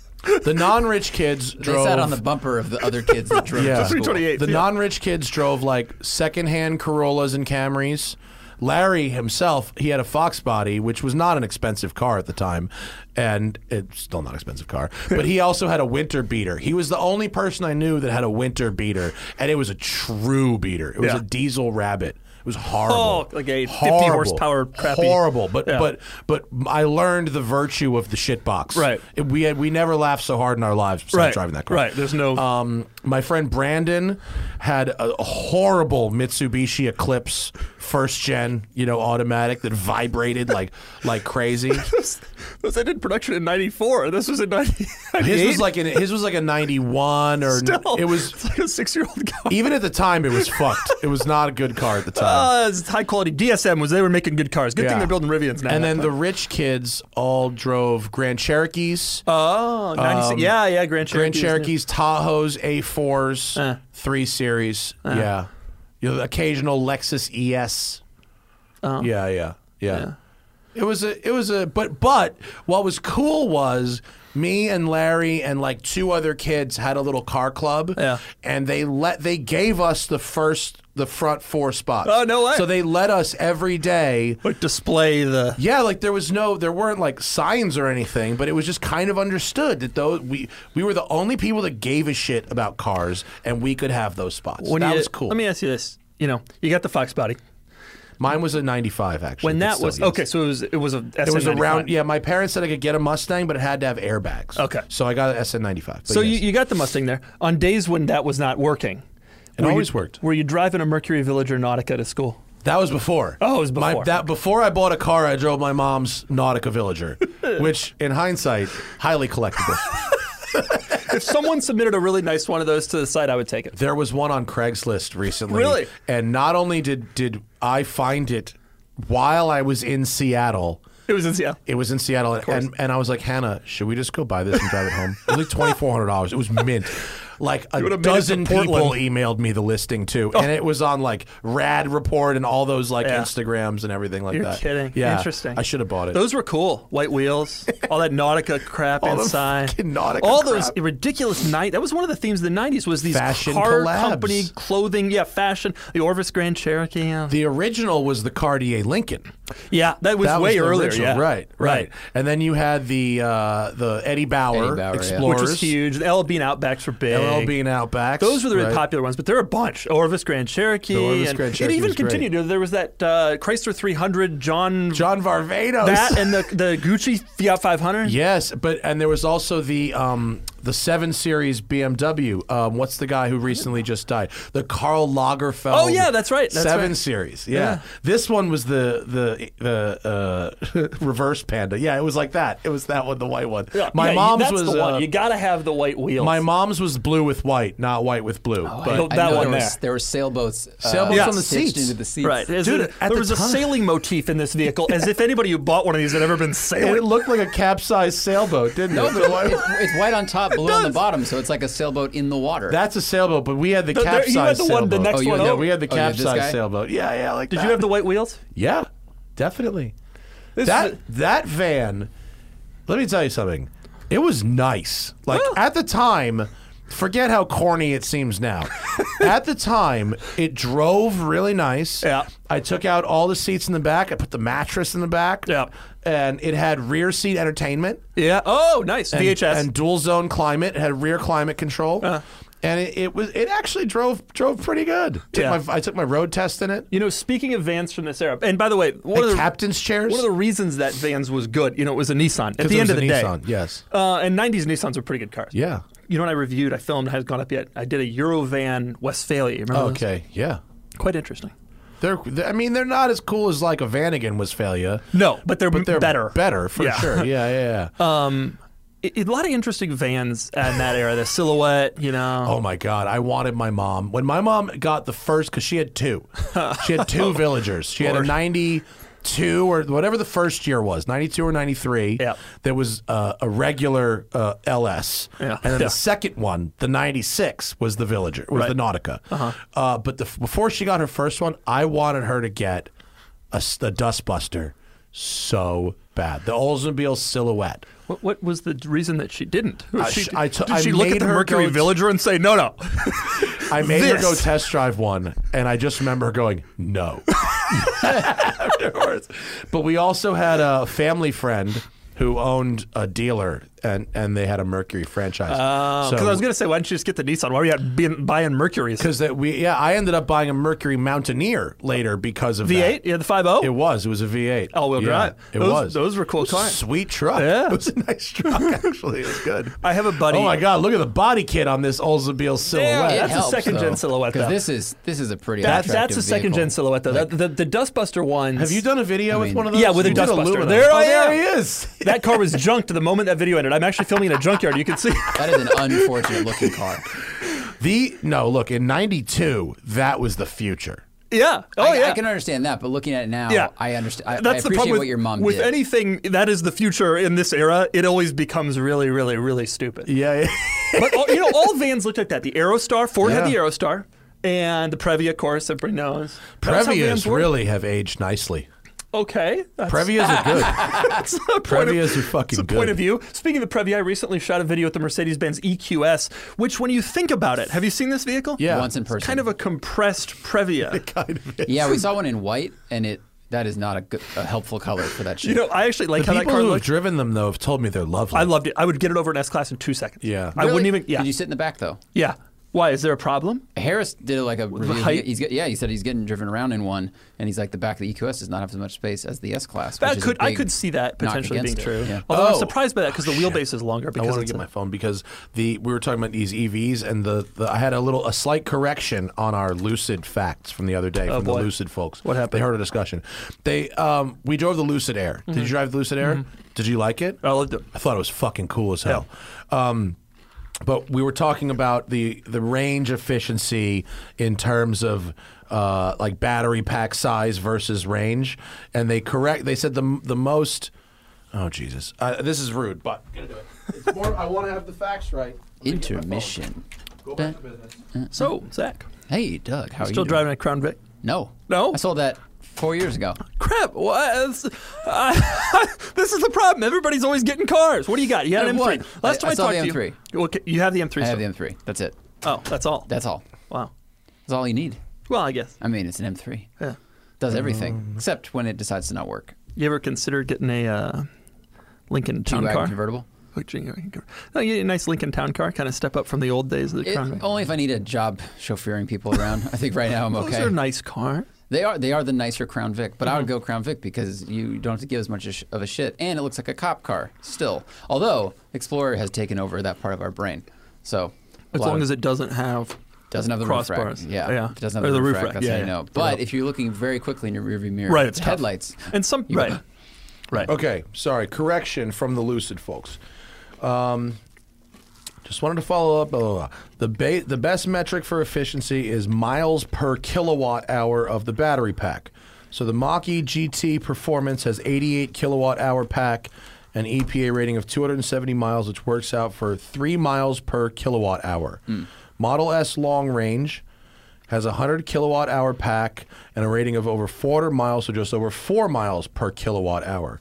The Dream Range has 520 miles and 118 kilowatt hour pack, so 4.4 miles per kilowatt hour. Got it. Okay. The Air GT does 4.6 miles per kilowatt hour. So that's how they measure efficiency.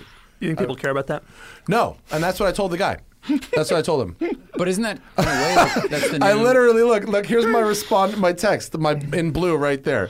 Engineers care more about that than people do. But isn't that something like that's the new MPG in a way? Like Kind this of. is the amount of energy and this is how far it goes. So Yeah. I think that's going to our talk about people Yeah. have to like adjust their thinking. Like we have to adjust to how do we something to describe brag that about, people? but in the real world means nothing to somebody who drives a car. I got a ton of hate because I didn't mention that the Hummer EV is not that efficient. It's not. It isn't, of course.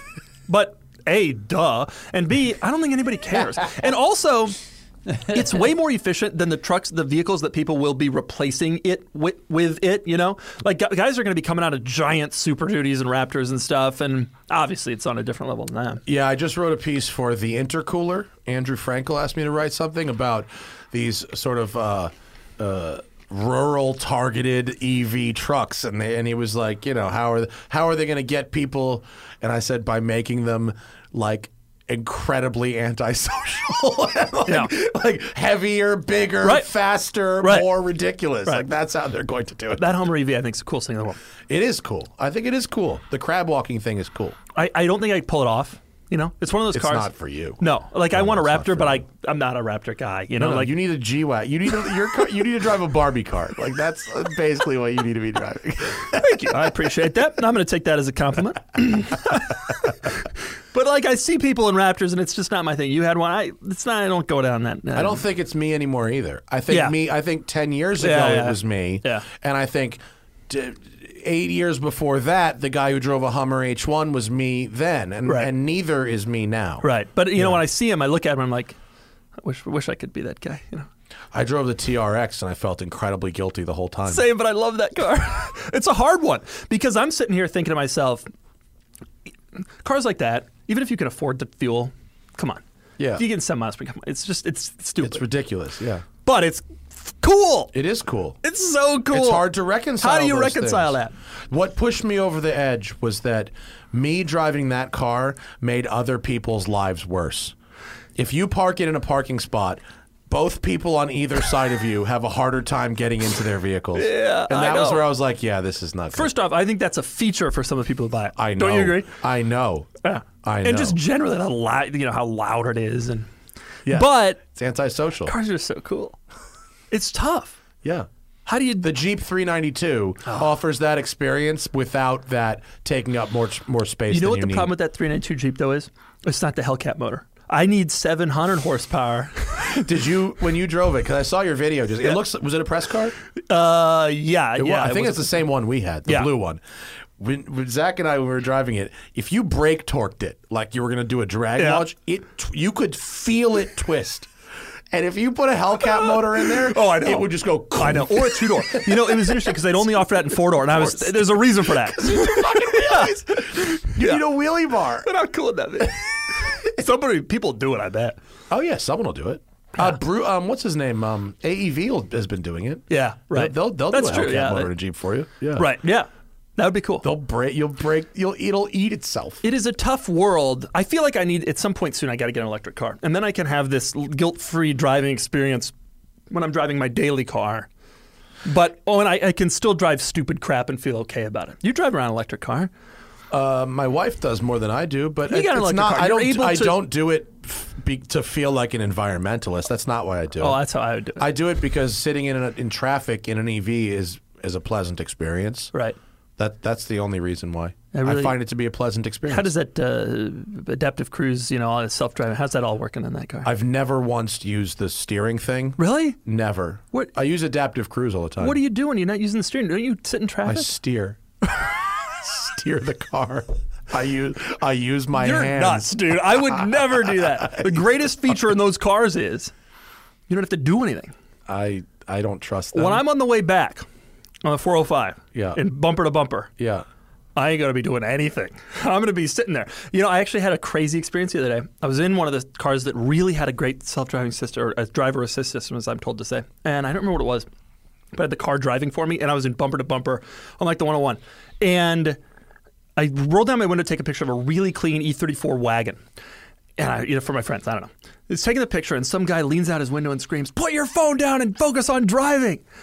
And I'm like, I didn't have enough time to explain to him the intricacies of the driver assist technology, but I was sitting there thinking, like, I am. Like, the car's doing it. It's fine. It's like, it's all good, dude. In the very slowest of bumper-to-bumper traffic, I'm fine with that type of stuff. Yeah. I really am. Yeah.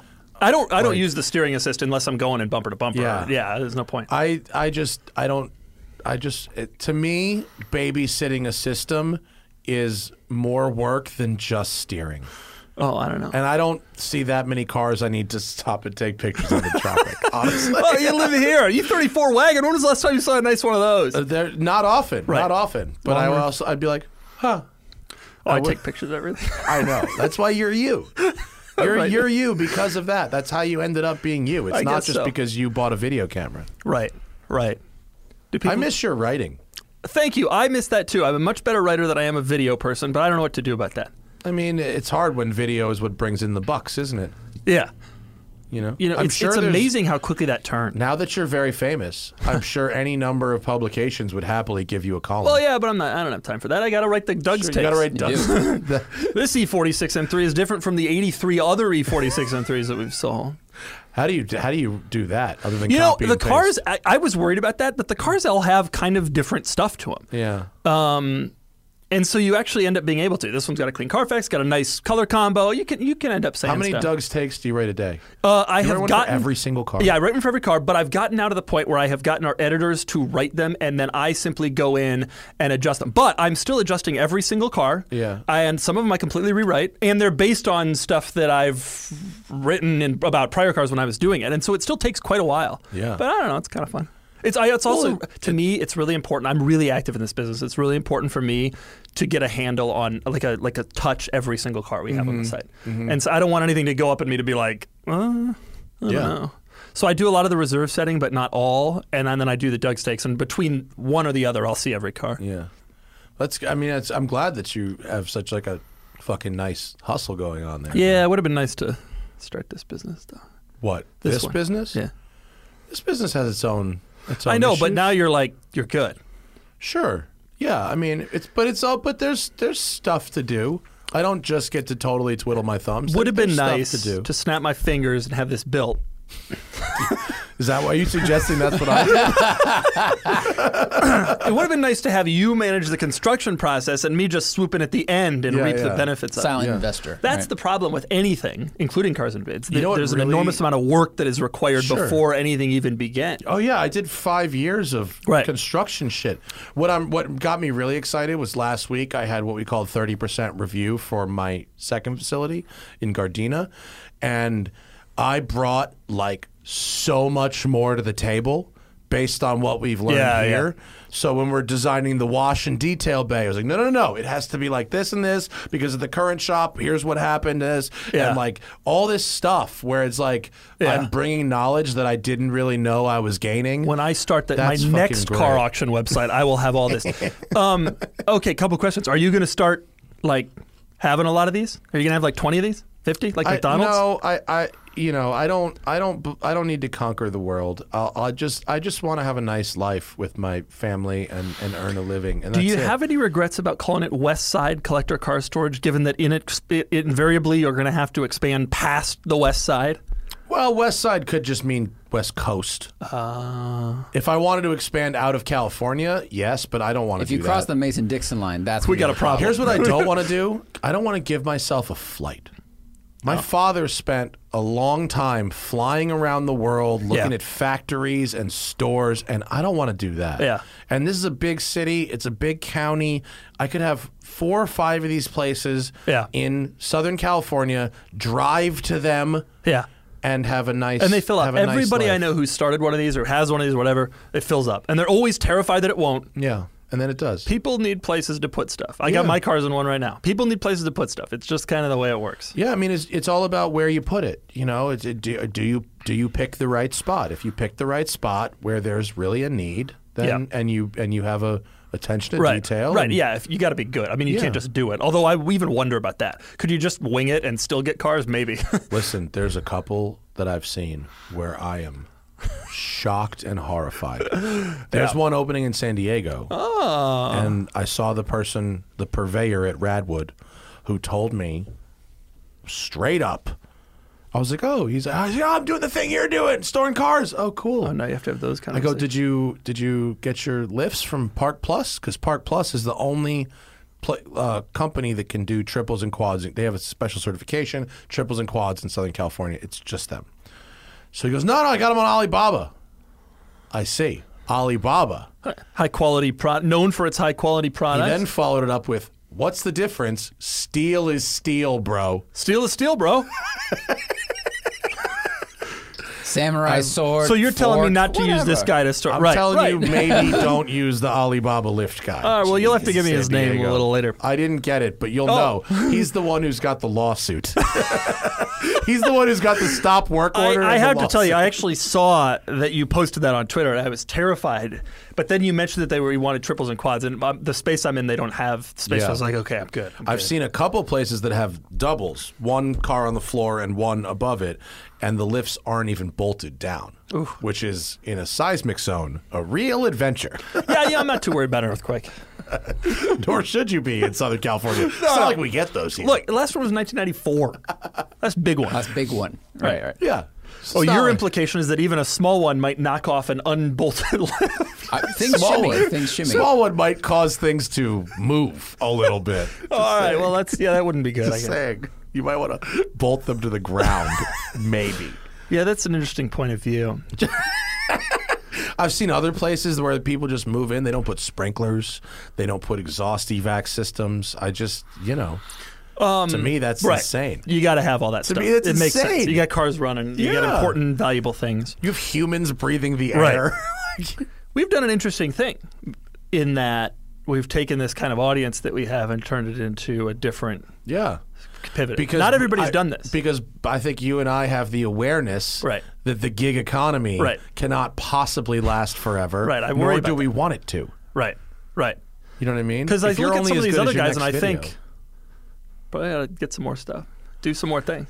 Well, there's younger folks who have these great audiences they've built, and they're making great videos. They're showing great growth, and I'm just waiting for you to burn out on this. Right. You will. Right. Trust me. What do you think will happen first? They'll burn out, or the audience will migrate someplace else. I don't know. It doesn't really matter. One is just as likely as the other, isn't it? But it's all about parlaying it into the non-gig economy. Yeah. Right. And if you're training editors to write like you, you're a smart man. Well, I'm still really involved. I don't know what the hell he's doing. All All I really want to do is chill. I want to hang out with Noodle, just kind of relax. You have a kid and a wife too, right? Yeah. They can be there. But Noodle doesn't cause any. Noodle just sits. That's pretty easy. I get it. I understand every word you're saying right now. Yeah, I get it. Not just the surface level, but the subtext. I 100%. 100%. Babies are a little. It's a lot going on there. Yeah. Amazing. Should we get to some of our Patreon stuff? Yeah. We should. We got questions? You got time? Oh, yeah. I love you got these time. questions. This is one of my favorite things about doing this podcast. Last time we didn't have any questions, and now we got them. We got a good. bunch. Questions all come through our Patreon. If you're listening to this now, it's too late. No. Yeah, patreon.com/the Smoking Tire Podcast. Pocket sized. We will... Oh, sorry. Oh, yeah. No, go ahead. What happened there? Nope, there. Pocket Size says, are there any cars that either of you want to drive but have never gotten the opportunity to do so? Yeah, for sure. A bunch. Have you driven everything you've ever wanted to drive? Because that would be very sad, actually. Kinda. Really? Wow, that's sad. You're done, huh? Just tapped out. The videos that are now my popular videos, the ones that I look forward to the most, are new cars that are coming out, like Rivian and Lucid and the Hummer EV. Like the old stuff. Some of my viewers were mad because every year I make Dougsember, where I put my best videos up in December to take advantage of the higher ad rates. And some of the people were upset this year because it was all electric and new stuff, but I knew they would do well. But Did they do well? They did incredibly, but that's like it. I've done the F40s. I've done those are. I can't do them again. Yeah. The new stuff is the new stuff. Have I driven everything? I'd like to drive a Vector M12. I know a guy who's got one. An M12? Oh, an M12. Excuse me. No, I don't. I know a guy who's got a W8. I already did that. What haven't you driven that you want to? I mean, I never did an F50. I'd love to have a go at an F50. That would be really fabulous. I drove a Carrera GT for 5 minutes. I'd like to have a real go. Really? That's all? A real go in a Carrera GT. It was like when I had the car wash I drove forever ago, when it was basically a new car. Wow.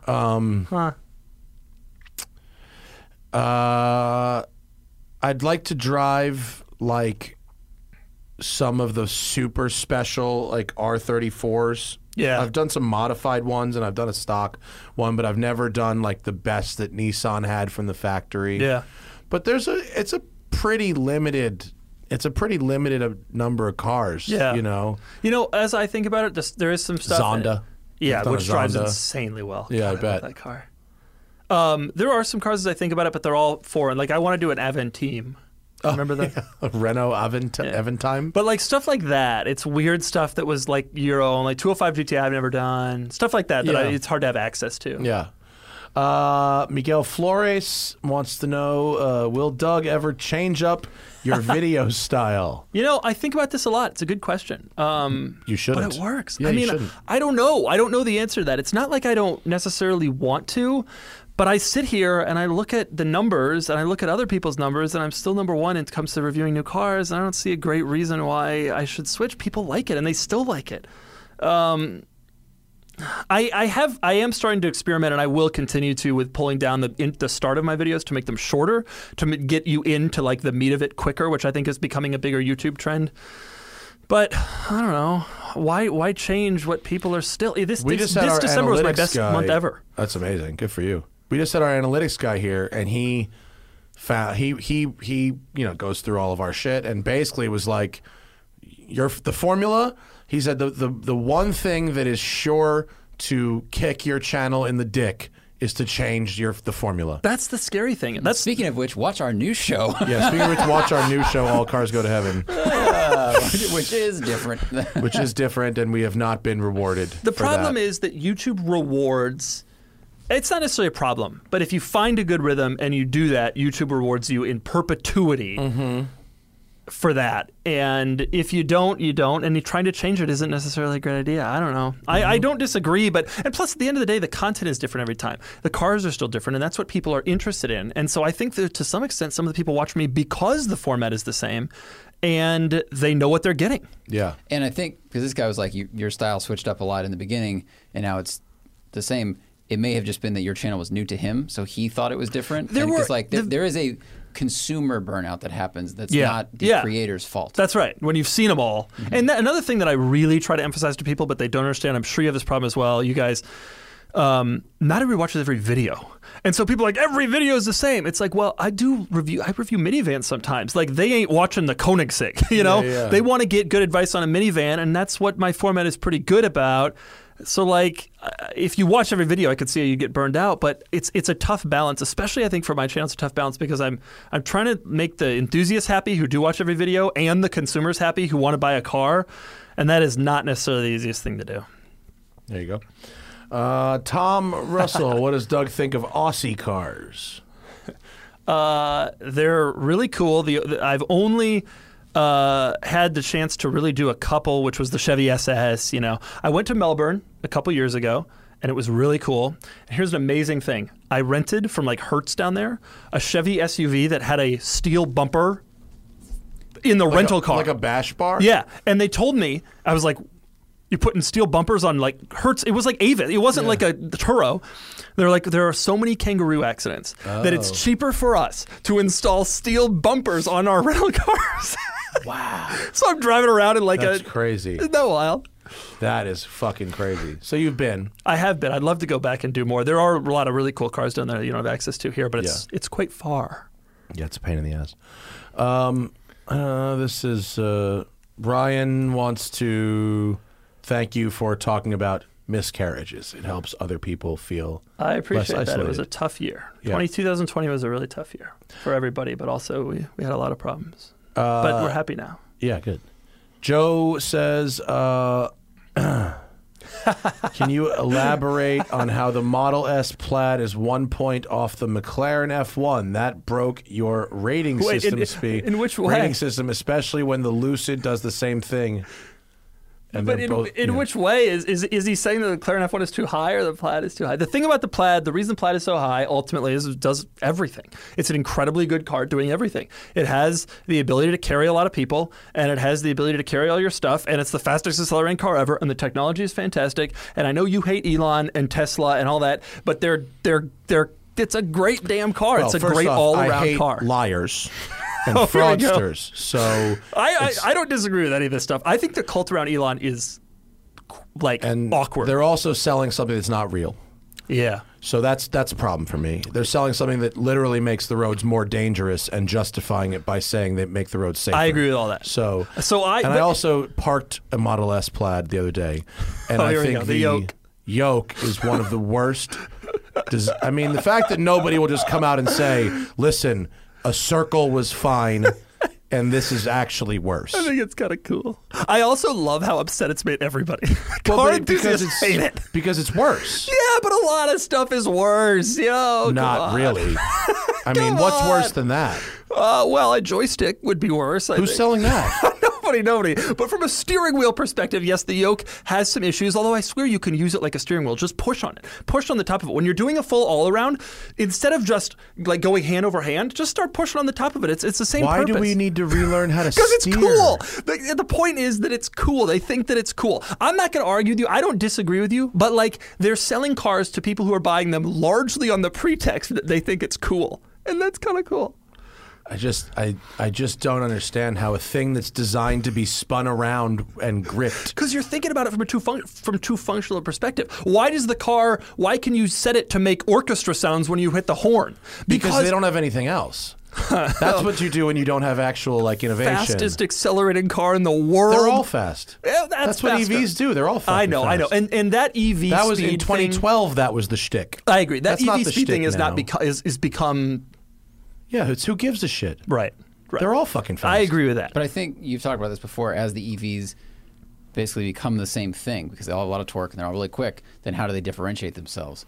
So I hope this isn't the start of a trend where this is how they They do separate weird them. stuff. They do weird stuff instead of really, just the same way cars always differentiate themselves, like design, function, etc. But EVs are starting to do some really weird and different things, like the Rivian gear tunnel. Some of it is good like that, and some of it is a lot more questionable, like the yoke, and I agree with that. I mean, the yoke is a really bad design. It's a very poor design. But a lot of stuff is bad design. Nothing is worse. I've never seen anything nothing worse is than worse. that. What about if I You thought on name this, one bit of functional design that's worse than that in modern cars. I could come up with some stuff if you give me a minute. I'll think on it as we continue. right. We- How about we got brake time. lights that are also turn signals? That's really annoying. You're braking or you're turning. Nobody really understands. that is annoying. I agree. I like that's- when they're separated. Thank you. Sure. It's not as bad as the yoke. I that's- agree, it's but not as bad. That's not as bad as something that gets spun around and isn't a full circle. it's not good. But that's a portion of that car. That car has a lot. I think The that car has a number lot of one great thing benefits. you interact Yeah. with as the driver of the car. Look, you're not supposed to even be using the steering wheel. That car. I can't give negative points to Doug. Matt's hatred for Tesla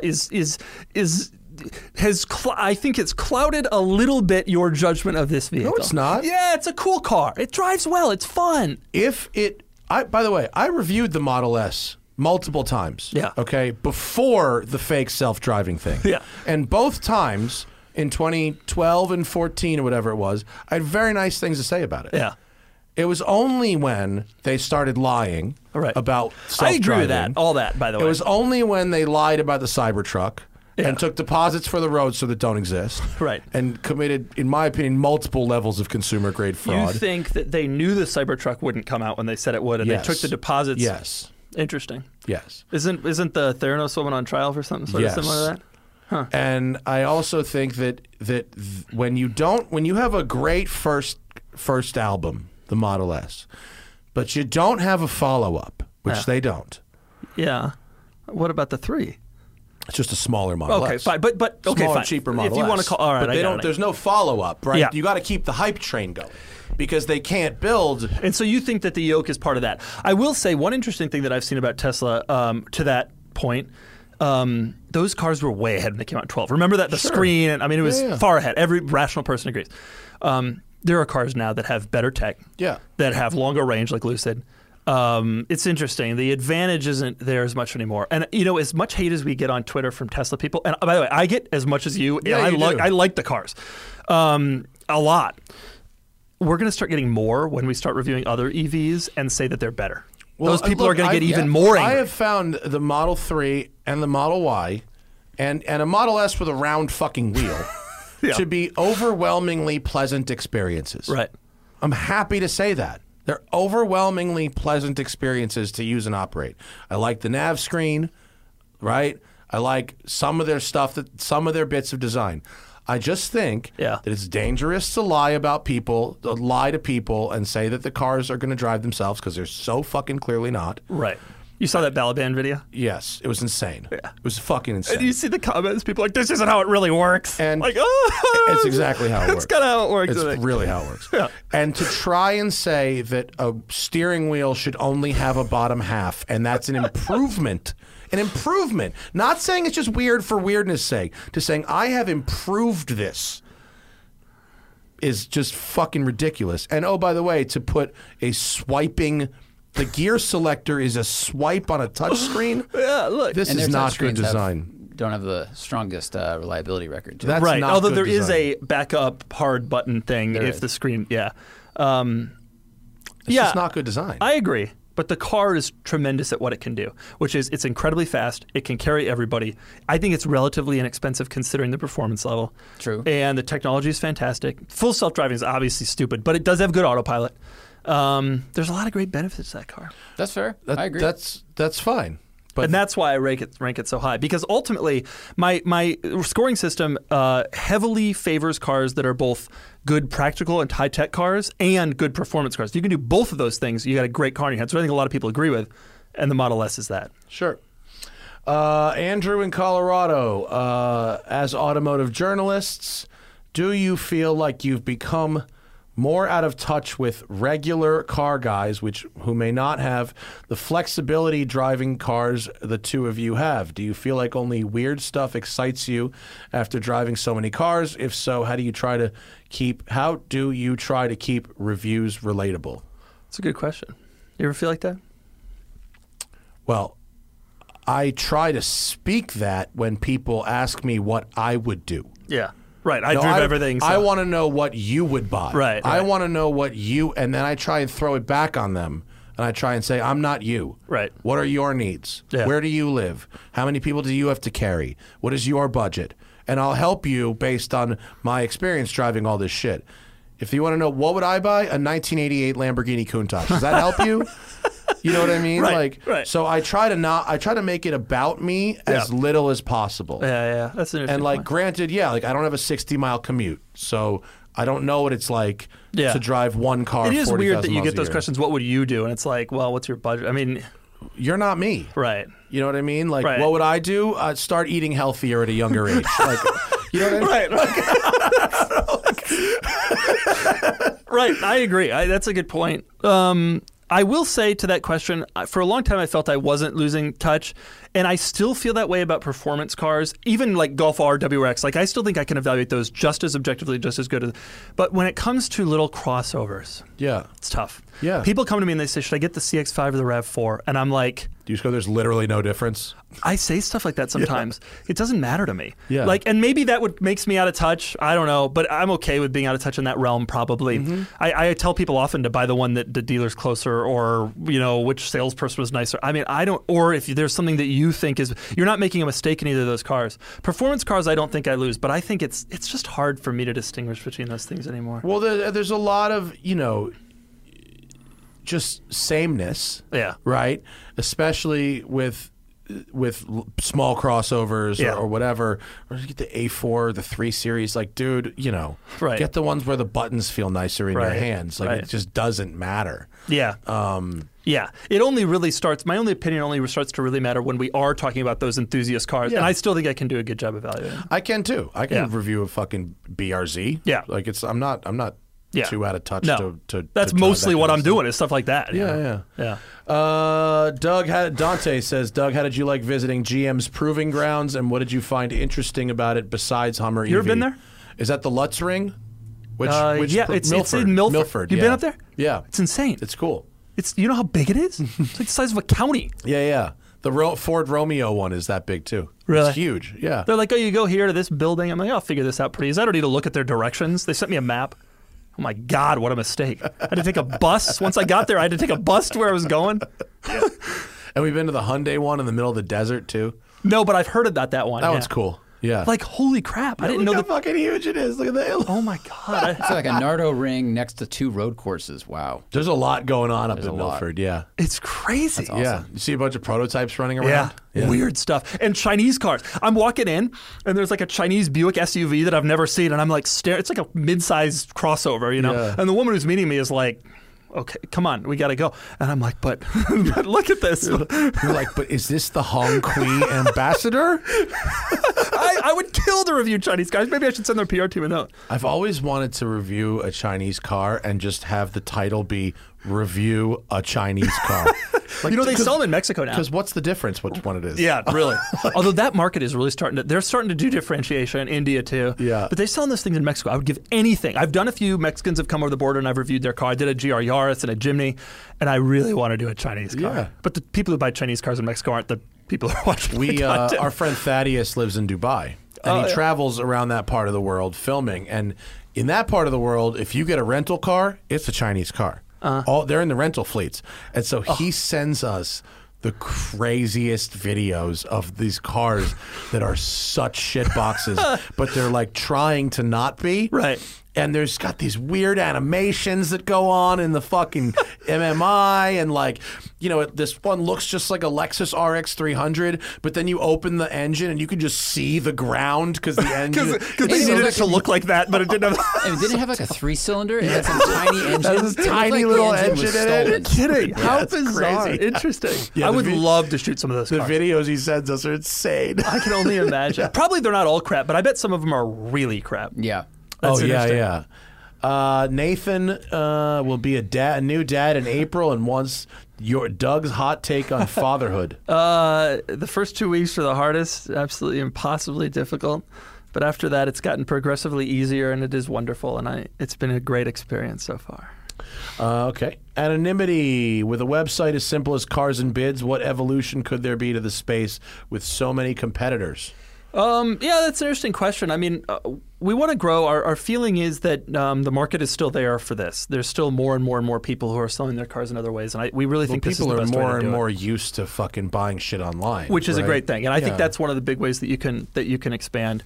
In terms of distinguishing ourselves, we just added financing. You can get financing through the site now, which is a really cool thing through Lightstream. And I mean, I don't know. I think the real distinguishing factor is choosing really cool cars that are interesting and crazy, and people seem to like the variety that we have. So, and obviously showing that we have a well-done website that works well and is easy to use and all that stuff. And I think we've done all that. Cool.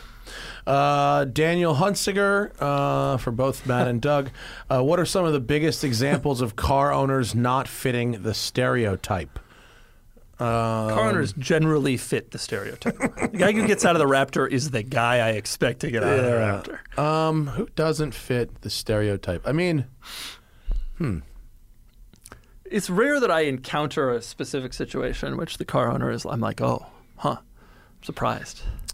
Yeah, I mean, I think in LA, in my personal experience, there's a lot of people who own Porsches that aren't the traditional stereotype, but are more of the modern stereotype.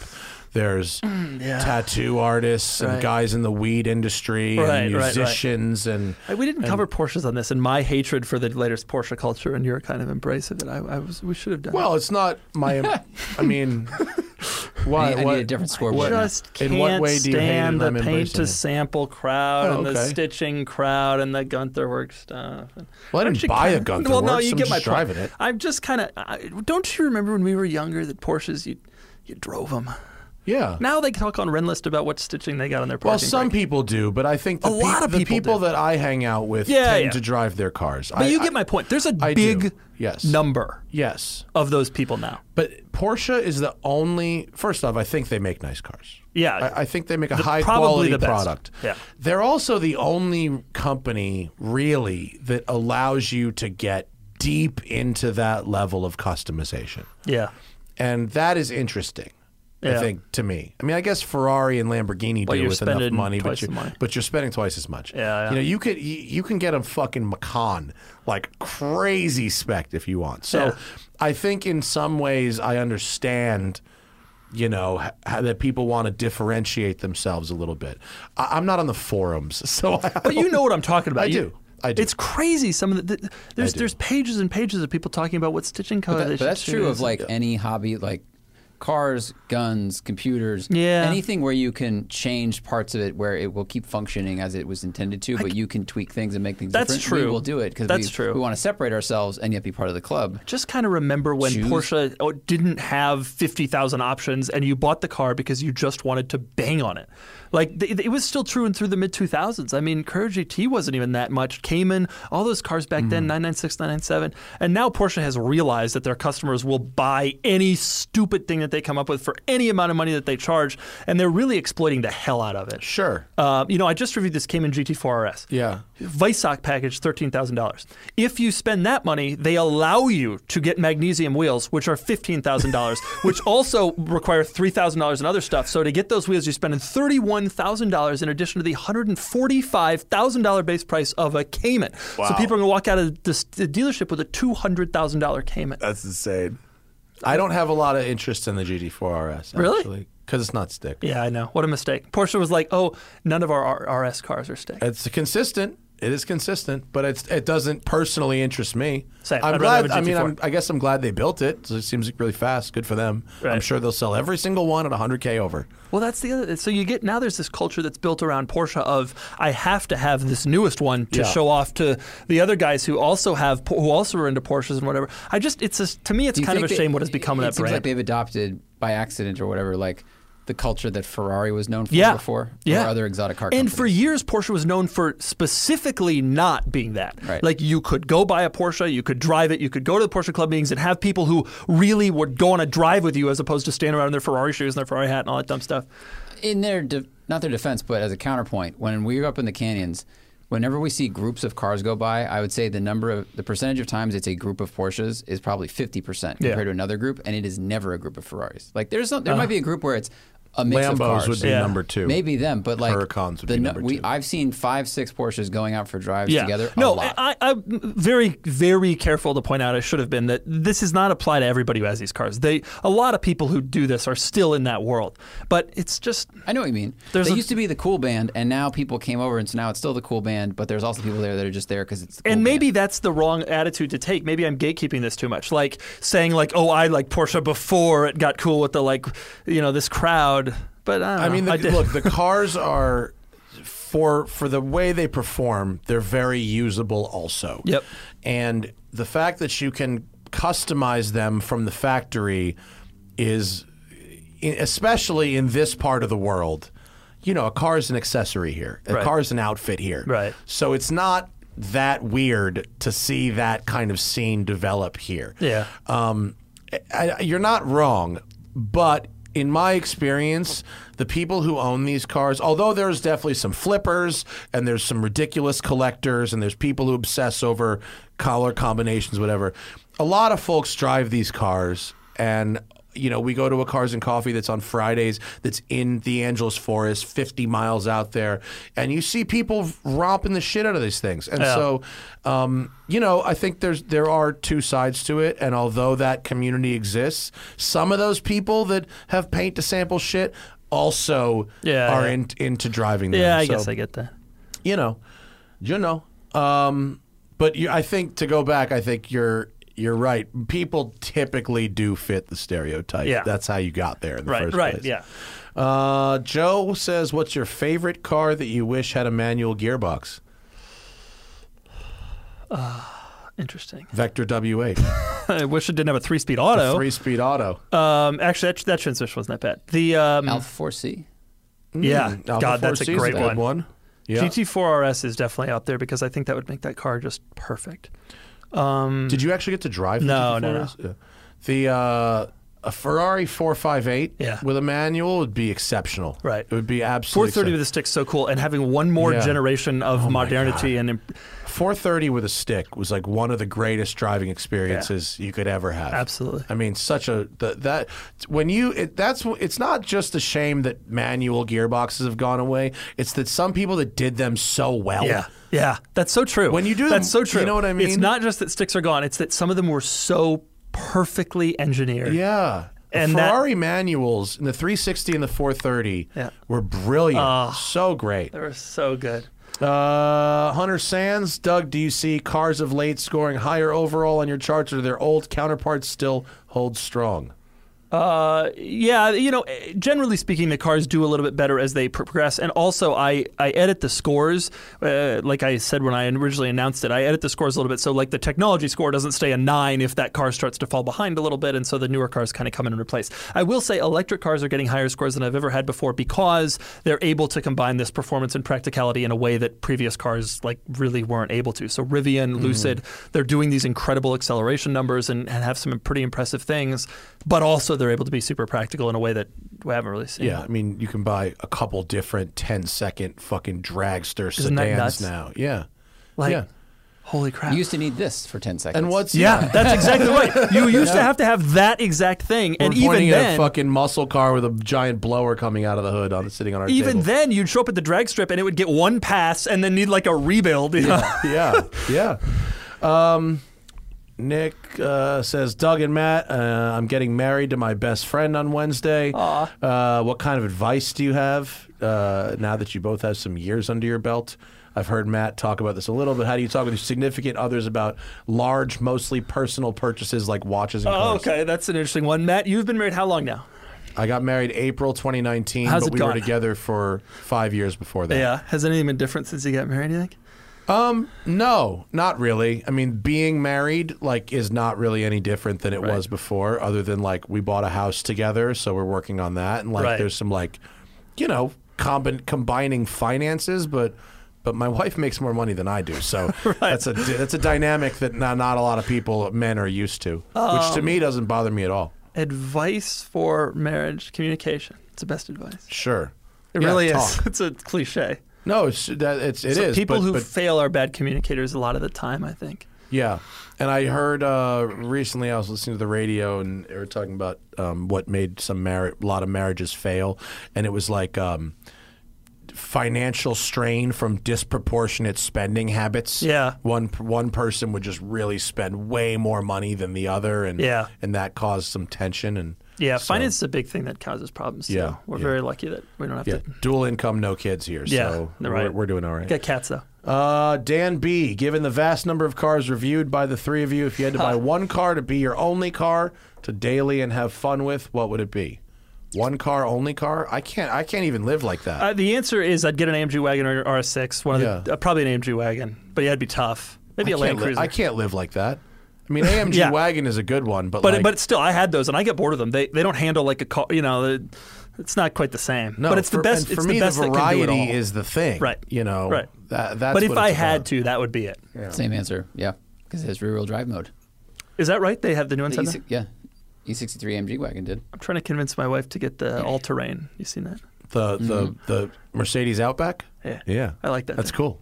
I don't know if it's cool. Everyone should make an Outback. They all are They now. all do, The V90, it's like a thing now. I had the V90 cross country. It was all right. Yeah, the interior was lovely. Yeah. The Volvo engines are a little weird for me. I don't love them. Yeah. A lot of turbo supercharging. Lot going on. Right. It's a little much. Lot going on. Mr. Nailhead wants us to know there might be further C8 Corvette delivery delays. The tornado in Kentucky damaged the assembly plant. Well, that's a bummer. I'll tell you something, though. C8s. Have you been following this market? Are they insane? Is it insane? No. Oh. So CarMax right now in their inventory nationally has 50. That's a lot. That seems like a lot. And my view What is are they priced at? Over MSRP, but everyone who wants one at this point can get. There's no I gotta find. I gotta pay on eBay 75 over. That stuff's done. C8s are around. I did hear that plant was damaged. It's gonna be a problem, but C8s are around. We're starting to go way back on reserves when they come on Cars and Bids. It's not like it was. Corvettes are Corvettes. I mean, that's what makes them. Yep. And everybody's like, no, this Corvette's different. It's not going to be dentists driving it. Give it 2 years. Availability is what makes Corvettes not Porsches. That is so. Is that a thing you just come up with? I always say this shit. I think that's exactly right. Availability is what makes Corvettes not Porsches. That's exactly right. Yeah. They're everywhere. Just wait. And you see them everywhere. They will make literally every single one they can sell and then 3 more after that. Remember when ZR1s, C6 ZR1s were being offered with huge discounts? Yeah. That'll happen again. Yeah, it'll happen. It's hard to believe now, but it'll in happen 3 years, you can walk into a dealer and buy a Z06 right now. Yep, for 5 under. Yeah. It's going to happen. It will happen, yes.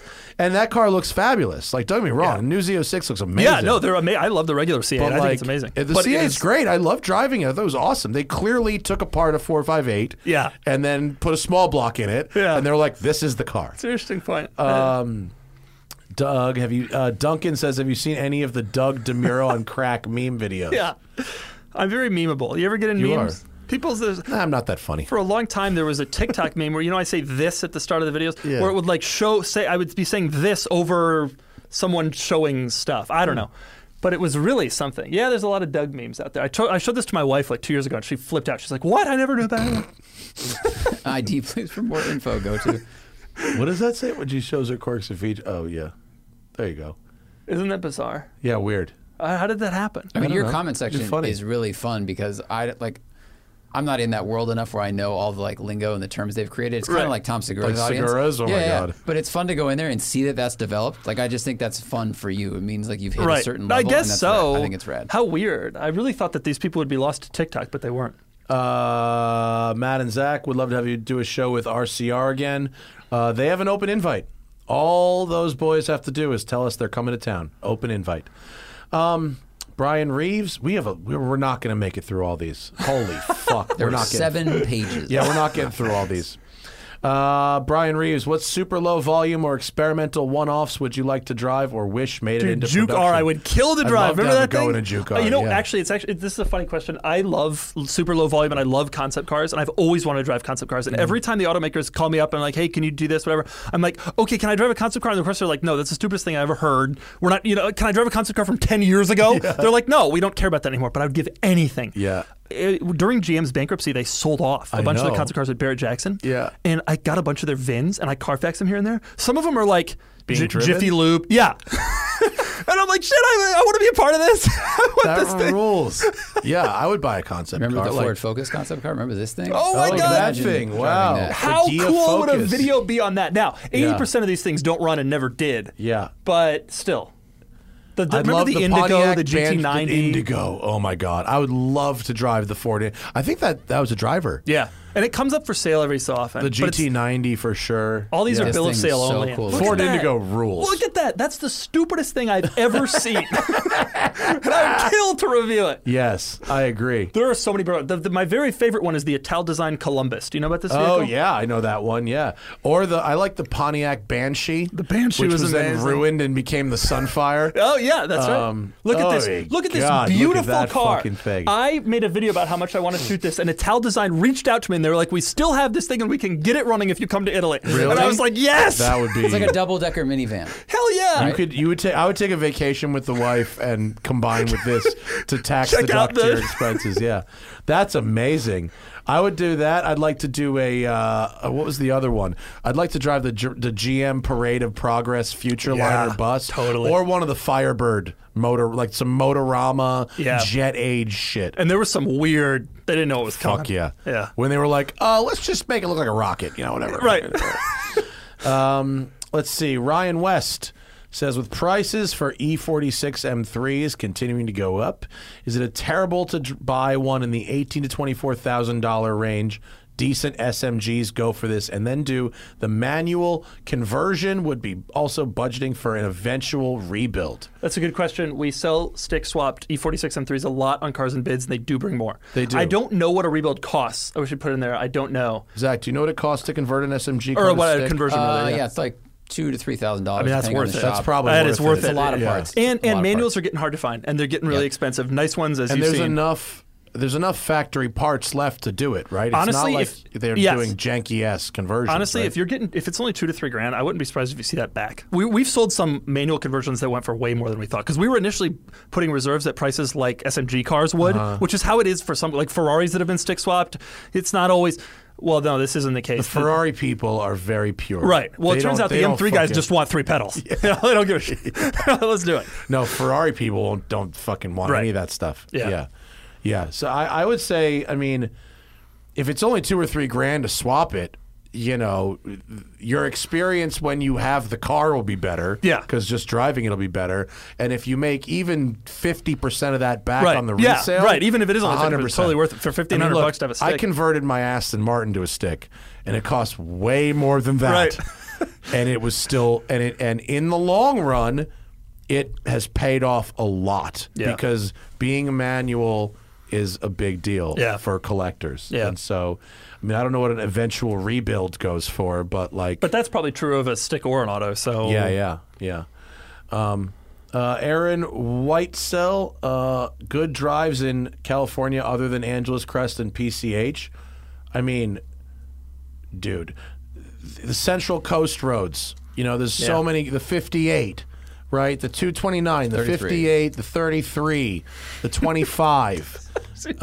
We just did this. We just did this route. We did, coming down from Paso Robles, right? You go through Paso Robles, you come down, and you do the 229 to the 58 to the 25. Or no, excuse me, the 25 into Paso Robles, and then 229 to 58 to the 33, and it's delightful. Central Coast. That's the good one. Myron Vernus, he gets a question Myron, for sure. the best. Doug, what's the greatest lesson you've learned from your first couple of years at Cars and Bits? You want to know what the greatest lesson is? Yeah. It's hard. You know what's interesting? Like, there have been a bunch of these car auction websites that have popped up. Some that have, I guarantee, never even made it on your radar. But we watch all this insanely. We've seen them come. We've seen them go. It ain't easy. If I know how hard it was going to be, I'm not sure I would have done it. We're easier now. We got all the right people in the right place. It's easy. Not easy, but it's a lot easier. And there's a reason they all fail, which is, how do you convince people to leave Bring a Trailer, knowing how strong it is, unless you have an audience? Yeah. And you can build the greatest website in the world and have it work incredibly well, and you can do all these incentives to get people on whatever. But if the people aren't there to sell and buy, it ain't happening. Yeah. And so the greatest lesson is, I don't want to say we're never going to have another competitor or whatever, but like, this ain't easy. And people see Doug with his stupid shorts standing next to the car with his little iPhone filming. Oh, if he can do it, I can do it. No, you can't. Not saying that it's impossible. I'm not trying to be arrogant here. It's really hard. Yeah. And that first year was one of the toughest experiences of my life. That summer of 20 was really tough when we launched. Doing this shit ain't easy either. Totally. And people see and they're like, oh, well, you got a building. That wasn't easy. You make it then. We poured 160 concrete trucks in one day. We did. Wow. The foundation. Holy crap. 160 concrete trucks the neighbors in feel about all one that? day. It was the only time in my life I've caused the traffic. I was the problem that day. Everybody's allowed that one. I apologize to the city.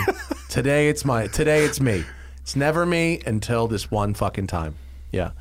Doug, do you ever go back to Emory to speak or participate in alumni events? I went to Emory University in Atlanta. I love Emory University, and I love Atlanta. I miss it so much, and I beg my wife to move back there all the time, although she reminds me that what I really want is San Diego weather in Atlanta, which is not it's not what they have. Yeah, that's not how it works. Yeah. But no, I haven't been back, but I would love to, and I do occasionally do stuff with the Alumni Association, and I'm obsessed with Emory in Atlanta. Any excuse I can get to go back there, I do. I don't do anything with Penn. Really? No. Oh, why them. not? What do you mean screw that? They put you here. That degree you got, what degree is it again? Bachelor of Fine Arts. In what? Photography. Oh, really? Well, Yeah. what do you mean you don't screw Penn? You're doing this. You're doing the stuff they taught you to do. I know. Well, But they asked me for money. I'm all going the to time. give them a $25 donation in your My name. I don't do anything. Send it to the That'll photography get program. you a screw do on anything. in one building. Well, yeah, true. This question's kind of boring. Have you done any off-road experience in your Defender? Yeah, I've done a ton of off-roading in the Defender, and it is incredibly good. You know, it's so funny. People are always like, oh, the new Defender is not a real Defender. You get that? No, I've off-roaded extensively. Maybe they said that, but I didn't pay attention. I've off-roaded extensively in the old one and the new one. New one's way better. Yeah. Way better. We've done off-roading in the short and long wheelbase new Defenders, and they're fantastic. They're amazing. Yeah, they're it's incredible. fantastic. Some of the stuff it's done, I'm blown away by how capable it is. Yeah. Rich basically says, do you miss winter driving? No. Not even the donuts. Really? No, I don't miss it all the time. Really? Yep. I liked it. I really did. I hated the feeling of not knowing anything. You might slide around or whatever. I think that was always exciting. You're like, ooh, what's today going to be like? I don't want to be a part of that. We're not going to get stuck. It's more problem solving. What's today going We're to be very like? different. Based on you're like, I'm in bumper to bumper, and I just love taking pictures of cars, and I'm like, I want unknown surfaces ahead. I don't like to to really put a lot of effort into driving unless I'm having fun with it. I hate sitting in traffic. I hate doing commute. I just kind of want to relax. Gotcha. The remainder of the questions we're going to choose based on ones that I think are interesting. Okay. Matt says, how big is your YouTube channel team? Take a guess. I think it's just you. 2. No, I have my best friend is also my assistant. But she's, it's like a contract where, it's not like full time. And then I have an editor named Nick, who's the greatest guy in the world, and he lives in Arizona. And he's also a contract, like he's not full time either. And that's it. I show up at these shoots and people send me emails. They're like, hey man, does your crew need anything? Yeah. You need to get like coffee for your crew. I'm like, no, the crew will be all right. Thank you. And it's just you. It's just when I show up to film, it's just me. Yeah. The more people, the more complications. 100%. Oh boy. All right, here's Sheeply TJ. Rank the generations of M3 from best to worst. This is going to be a very controversial answer. What do you think? I'll let you go. Best to worst. I would say E46 is best. 90 is below that. 30 is below that. F80 is below that.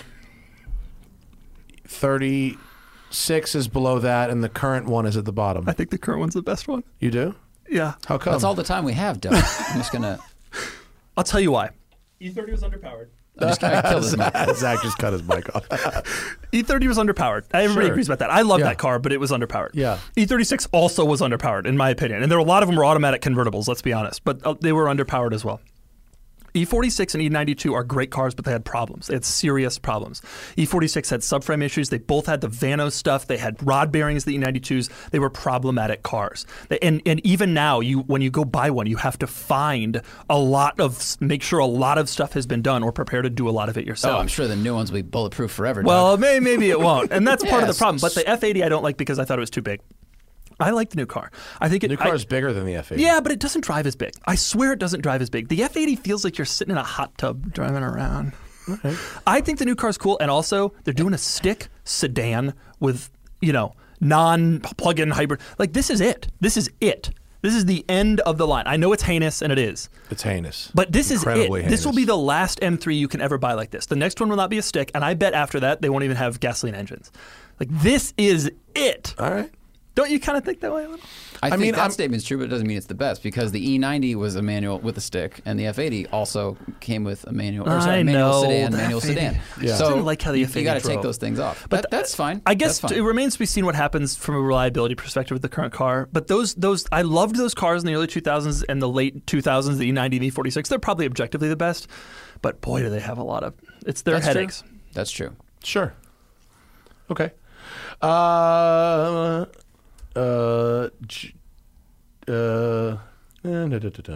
I'm scrolling. I thought this was interesting. Okay, Chris Amaru, would Doug ever participate in an industry-wide effort to standardize how cars are rated in reviews? Ugh, that sounds terrible, doesn't it? Yeah. Because why would you want that? The perspectives of each person is important. Yeah. Why would you want that? Yeah. Finn Elliott says, advice for a friend who is wildly over miles on a lease. There's only 2 things you can do. 3, I guess. You can buy the car. Buy it out. You can buy a beater. Yeah. I know people have done that. Really? Or you can pay. I mean, what are your options? You're screwed. You shouldn't have leased a car. Never do it again. Yeah. My old man was given a company lease at his last full-time job, and it was an A8. And it was, I don't know who negotiated this lease, but it was not realistic for their habits. It was like a 336 or something, right? Yeah. And after 3 years, they had 127,000 miles on the car. So he would have owed He could have bought the car and then set it on fire with no insurance and come out better than paying the miles off. What was he why did he even accept this ridiculous thing? The company wrote the check. He didn't have to. Yeah, but he wrote the check at the end. Oh, you mean the company wrote the check at the end? No, the company wrote all the checks. The company my God. wrote the whole. So he just exploited the hell out of this.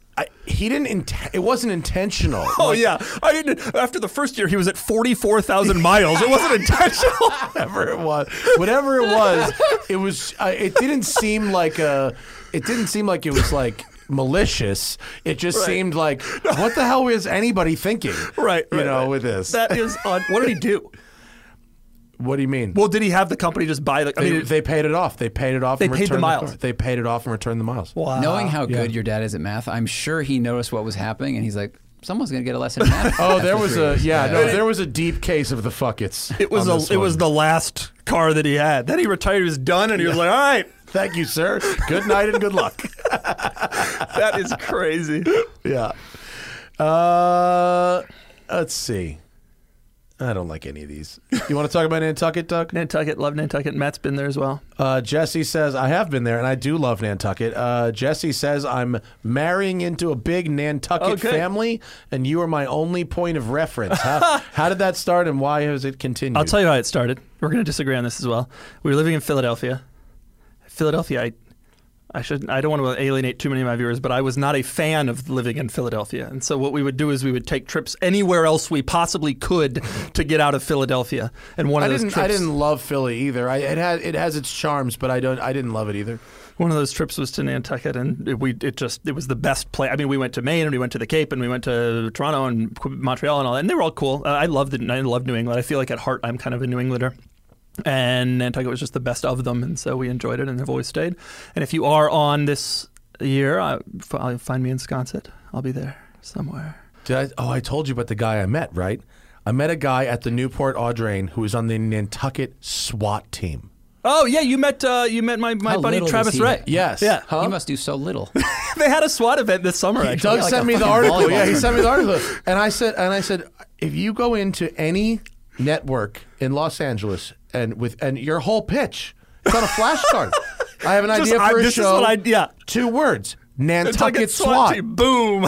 Nantucket SWAT is the easiest fucking sell. You'd sell that in an elevator in 2 seconds. Oh, that is so true. It's just Reno 911 with all white people, basically. Yeah. It's like that would be the easiest fucking pitch ever in an elevator. That is so true. You know, it is interesting though. The year-rounders, it's an interesting community, and in the off-season it gets wild. Nantucket doesn't get insane, but the Cape, there's a lot of drugs up there. You can imagine. I mean, a summer place that goes into the winter. The people who stay behind. The Northeast in general has quite a big problem with especially New England, Rhode Island. People who are stuck on an island when it's snowing. You know, like, anywhere kind of isolated up there, Maine and Rhode Island and New Hampshire. Those places are. People in the West kind of idealize like Vermont and there's rolling hills and dairy cows everywhere. And go up there in the fall, it's gray all the time. Well, the brochure shows us that stuff. Right. It doesn't say in January. It doesn't talk about the heroin. Right. Come to Nantucket. That's the thing. Purest heroin in the Cape. Right out of the tree. Just like the syrup. No, that dude, SWAT guy was telling me stories. He was like, no, we actually do have some. He's cool. He's got an R8. He's got a stick on it. Yeah. I was like, you got sports cars on the fucking island? I went to Cars and Coffee on Nantucket this summer. Oh, is that cool? Oh, well, no. There's an R8. His R8. There's a guy with an NSX, which has the Massachusetts license plate NSX. Really? Isn't that crazy? Oh, my God. That's like a fucking old money. Right. That's old money. And then there's a couple of us that have SUVs. You know, like I bring my old Defender out there. It must be all Wagoneers and Defenders, right? There was a guy this summer who had a Bronco body swapped onto a new Wrangler Rubicon. Whoa. So you saw it driving along, and it's a Bronco. That's interesting. But you go inside, and it's a Wrangler on the inside, and it's registered. And the proportions are a little off. Is it a 2021 Bronco? Because that'd be great. For that money, you could probably just get a fucking Icon. Yeah, I bet that's about what he spent. But he would argue, hey, look, I got airbags and climate. I got the screen and all that. Wow. A more modern driving experience, but I'm driving an old Bronco. Interesting. There's no limit to what people can have on Nantucket, and so you see some crazy stuff. Yeah. Never seen an LMO2 though. Perhaps you would like to get one. That would be a perfect Nantucket vehicle, wouldn't it? It would be interesting. Amazing. I had the Nautica Villager. Right. Back in the day, I got an oversand permit for the Nautica Villager, and I fucking got it stuck in the sand, and it died a death there. You're not supposed to get those for two-wheel drive vehicles. I know. The person at the office didn't know what was going on. They now will like look at the vehicle. Oh, and they make sure. do? It depends which one. There's 2 permits, and the one that they put it on for you, they look. Oh, at the and time, they won't even nobody put it on gave a like an shit. Outback. They're like, no, not enough clearance. Oh, really? Oh, at the time, nobody the gave fun a is shit. yeah, exactly. This was like 97. Nobody cared. Yeah, no one cared. That's different now. Nantucket's a cool place, man. I really like it. I think this summer I might try Martha's Vineyard because I've never been. Well, and I just keep hearing nice things. It's closer. It's a shorter ferry for sure. Oh, I don't.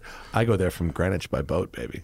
I'm whiter than white. Well, I take my. I don't want to get into this necessarily, but if you're going from Greenwich in a boat, you should be ending up in Nantucket Harbor. We did last time. I might do both. Well, it was my dream to like, because growing up in Nantucket, to see all those boats in the harbor, walking the docks with like my dad, like just looking at boats. It was literally like one day, I want to be staying on a boat in the harbor. I don't know anything about boats. So fun when I did. But I've had a few boat enthusiasts with me up there. Yeah. And they walk through and they're like, this is a, you know, like we do at Cars, whatever. They're like, this is I don't know, these wood boats that are incredibly, I don't know anything about this stuff. Like Hinkley's and stuff. Yeah. Last year, or I guess it was 2 years ago when I was there on the boat, they docked me. You know, my dad, he's got a really nice boat. Yeah.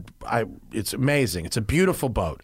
It's 48 feet, and for me and my wife to live on it, it's like totally spacious and it's great, right? And they docked us next to like a 250-foot boat, and we're just like looking up like, fucking hell. And all of a sudden, I wake up in the morning and I hear, nee, and I'm like, what the fuck? What is that? And what are they doing? They are craning a Mini Cooper off of the roof of the boat onto the dock, and the guy just fucking drives it off the dock. One of the things I like about being there is there's no end to the insanity. Yeah. And like, I'm not like that, but I can see, and it's interesting. Yeah, it's so cool to see it, and like, wow, okay.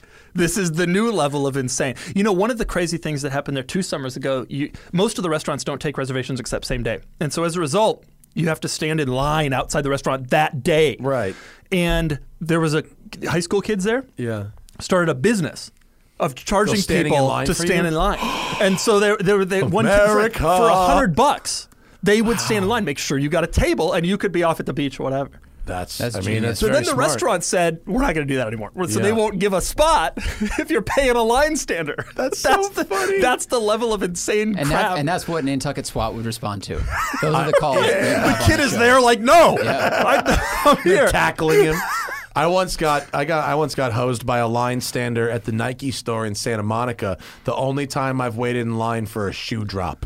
One Black Friday, like 3 years ago. Remember the DeLorean Dunks? No, I don't know anything about. You DeLorean think I know about Dunks? shoes? I don't know. I have no. It was a weird car shoe, so maybe you heard of it. Yeah. It was whatever. The kid in front of me was a paid line stander, and he was about fucking this tall. And it's like, hey, kid, it's like, you're not wearing. I know you don't wear a fucking 12.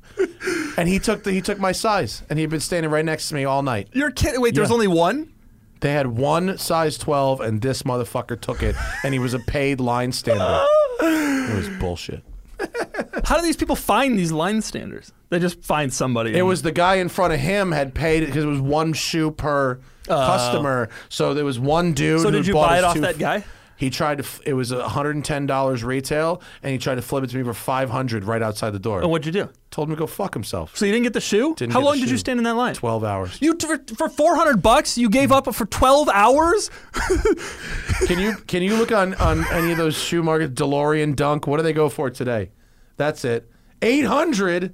God damn it. This was the worst mistake of your life. You could have bought the damn shoe for the guy. Let me explain to you, this is far from the worst mistake of my life.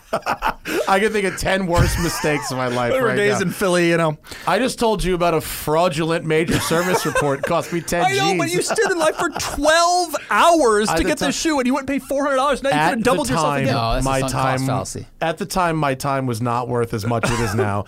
And also, in that first year, they were flipping for like $250. It's all, I see that they're more now because shoes are more valuable now. You hold on to things, you know. There was other things that I should have paid up for and lost. Like I was bidding on one of Anthony Bourdain's watches, which at the time I went, get the fuck out of here. That if I could take myself back to that, I would have spent the money in 2 seconds to buy the watch. Yeah. I should have, and I didn't. Yeah, it's easy to say that now, especially in the world now that we're in. Yeah. Obviously with Anthony Bourdain, but with stuff becoming more and more valuable. Yeah. You should have gotten someone else's size in the line. And then flipped and then flipped it. Yeah. And then bought the one. You know, I was not, poor decisions were made. Let's just say poor decisions were made. In a sea of poor decisions, that was one. Yeah. Right, okay. You want to get me something for my birthday, Dougie? Oh, get one of those? DeLorean Dunks, size 12, to celebrate your success. 40th birthday, by the way. Happy birthday. Thank you. How old are you? 30, are you 37? I don't know. I got an 88. 30. You're 88? 33. Oh, you're 34. 34? Yeah, you're a youngin'. Yeah. Wow. Yeah, I Like know. that. I gotta make this last a little That's longer. okay. Yeah, you'll burn out in 3 or 4 years. That's good. You know, the cars are coming to my house now, so it's a little easier. I stopped- nice. I stopped all that. With COVID, I couldn't go to the car dealerships are, to put it diplomatically, they're I love working with dealers, but car dealerships, it's a very conservative industry, and they took a position on COVID that didn't align with my position on COVID, and so I largely had to stop working with so many dealers. Yeah, but you get press cars now. It's easier that way, isn't it? It's easier. I still don't feel ethically that it's as good, but I had to protect my family. We were pregnant for 18 months because all the miscarriages, and pregnant women, the outcomes of pregnant women in COVID are not good. Yeah. And so we were trying to be really, really cautious. I understand your stance on press cars, but it is a necessary evil. Press cars I'm starting to soften on, partially because I'm doing it myself now. But You fucking dick.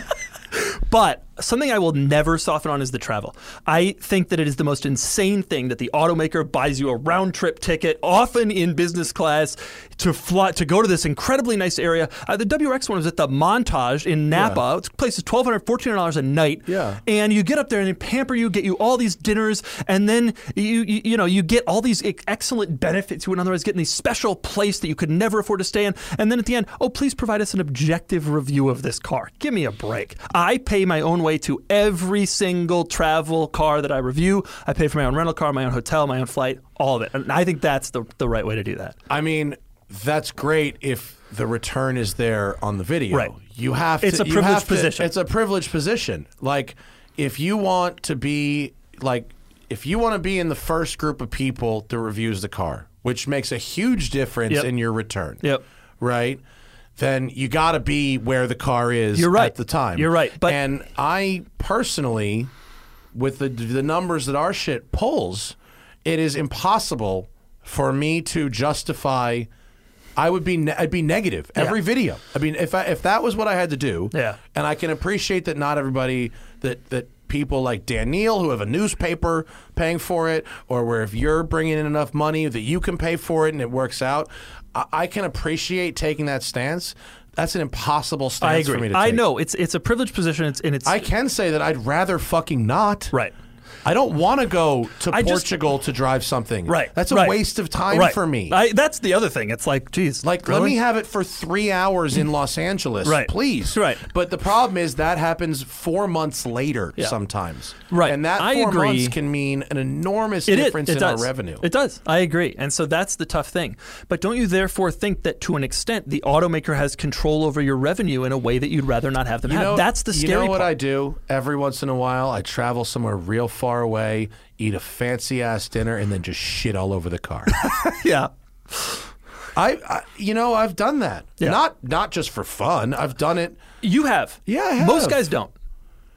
I mean, There are a lot of guys you meet who will say whatever to For make sure. sure, because they're not. You and I have audiences. Some of these guys are working for the Rochester Daily Bugle, Yeah, yeah. and this is it. This is Yeah. the peak of their life, is Sure. getting to go to Napa and drive the WRX and stay at this Montage. For sure. And the least I'll do is tell the people to their face that I hate the car. I'll tell the engineers, listen, man, this is no Right, good. right. You What do know? they say? I've never done that at an event. I've later had to Usually have those emails. Sometimes they take notes. Sometimes they don't usually get mad. I usually can be pretty specific if I don't like something. Yeah. But I don't know. I agree with your point. I just It can be gratuitous. It can be gratuitous in ways and that it doesn't I will say need to sometimes these events aren't as luxurious, whatever. Yeah. But often, why is a WRX event at a hotel cost $1,400 a night? That doesn't make any. It doesn't make any sense. No. Usually they try to put the event, for the people watching at home, they try to put an event that sort of matches the theme of the car and the Yeah. personality of the car.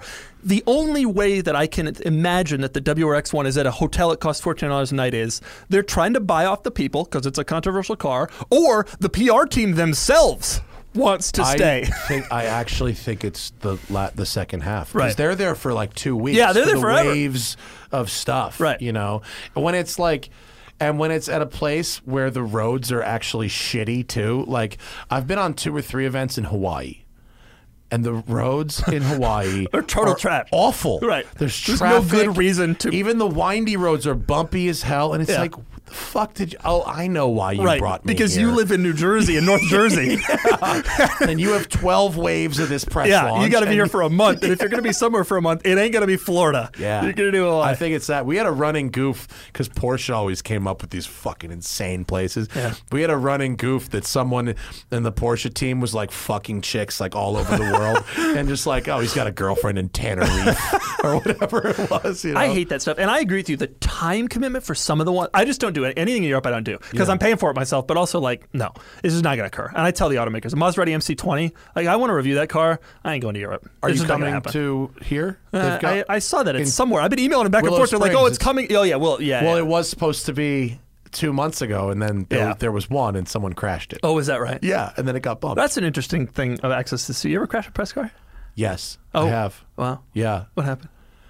I honestly and earnestly apologized fucking profusely. Which car was this? It was an Audi R8, and it was in Europe in the rain. And I was really, really embarrassed. Yeah. Really, really embarrassed. I think about it every time. I don't want to do that. I don't want to do that ever. Right. It was really, really bad. Right. And it wasn't that bad of a crash, but it was still like Right. bad, It's an Audi R8. bad fucking enough where I was like, and I honestly and profusely apologized. Yeah. That And I makes was sense. really, really. It's tough. It's a tough thing. We would lose. When I worked at Porsche, we would lose cars at these things. You know where we'd really lose them was at the dealer launch. So you did the press launch. And the press is problematic, but they're fine. Yeah. Imagine car dealers. Yeah. They're showing up. The sales manager, who this is not a job that travels, so this is like his one trip of the year, you know, and he's driving the newest whatever on the track. Yeah. And he's, you know, it's a sales manager of a dealership in Florida. What do you think's going to happen? A lot of accidents is the answer. And I've heard stories of people who've really damaged cars and then kind of been very flip about it and like not even really apologized and not even been genuine and sometimes not even told people. You know what I mean? Like crazy shit. Like at least I could have done was show a little humility. Right. You know? Interesting. And it ultimately was, I mean, I don't want to say fine, but like it was fine. Yeah. I've reviewed other cars from that manufacturer Well, and since. it happens. It does. The automaker accounts for it. I mean, it's tough on that trip because then they're short a car for the remainder of it, whatever. But it happens. It was cold, raining on an unfamiliar racetrack. Yeah. You know, unfortunate sort of thing that happened. Yeah. Anyway, yeah. Yeah. I try not to. Yeah, I mean, there's necessary evils in the industry, and press trips for me, unfortunately. Although I prefer to just borrow a car for a couple days in LA. Right. Sometimes, if it's some new super hot thing, it can really be the difference between, you know, a few hundred and several thousand dollars. You're right. I agree. It's hard Which is too bad. It is. It's. I wish that wasn't like the fucking way the world worked, Right. like the way content delivery worked. But Right. what are you gonna do? Yeah. I didn't create the system. Right. You know. Right. Yeah. Just try to be honest where I can and. Right. And like when they give us shit, like this all this ridiculous swag, I give it away to fans on Instagram. I don't keep the stuff. Yeah, you know, same. All that kind of shit. None of that stuff I'm involved Anyway, you got how many? You had 1.25 crunch bars. Give me a little fucking swig of one. You want of some of those. this I just here? want a little breaking off a piece of that fucking crunch bar. with. As usual, I at work this morning. Muffins. You like that? Yeah, there was one time where I had those. I always come here Doug with. ate like 8 muffins. It was a busy morning, you know. I didn't have time to eat. Get some muffins. Thank you for coming to join us, Doug. Thank you for having me. This is my favorite thing to do. Always a pleasure. I'm not even kidding. That's I a great love lie. coming on here. Great lie you're telling. Oh, I loved doing this. I'm so glad we did this in person. You're going to be the last person I see for the remainder of the year now. I know. COVID has become a thing again. I know we're fucked, aren't we? Yeah. Most contagious disease in history. Right. No. That's what they're telling me. Most Really? contagious disease in history. The Yeah, new so variant? far. The new variant or just Omicron. COVID in general? No, Omicron. Most contagious disease in history. Well, you know, God, it'll Fuck never us, end. right? It'll never end. I So we know. just have to kind of get used to it at this point. I guess. Endemic. Yeah. Is that what we're calling it? Yeah. Just keep getting boosters. There it is. Well, since you'll be sitting at home for the next month and not going anywhere, might as well watch All Cars Go to Heaven 3. Hell yeah. I'm watching it in a couple weeks. It's up on our YouTube channel. I loved the first two. They were fun.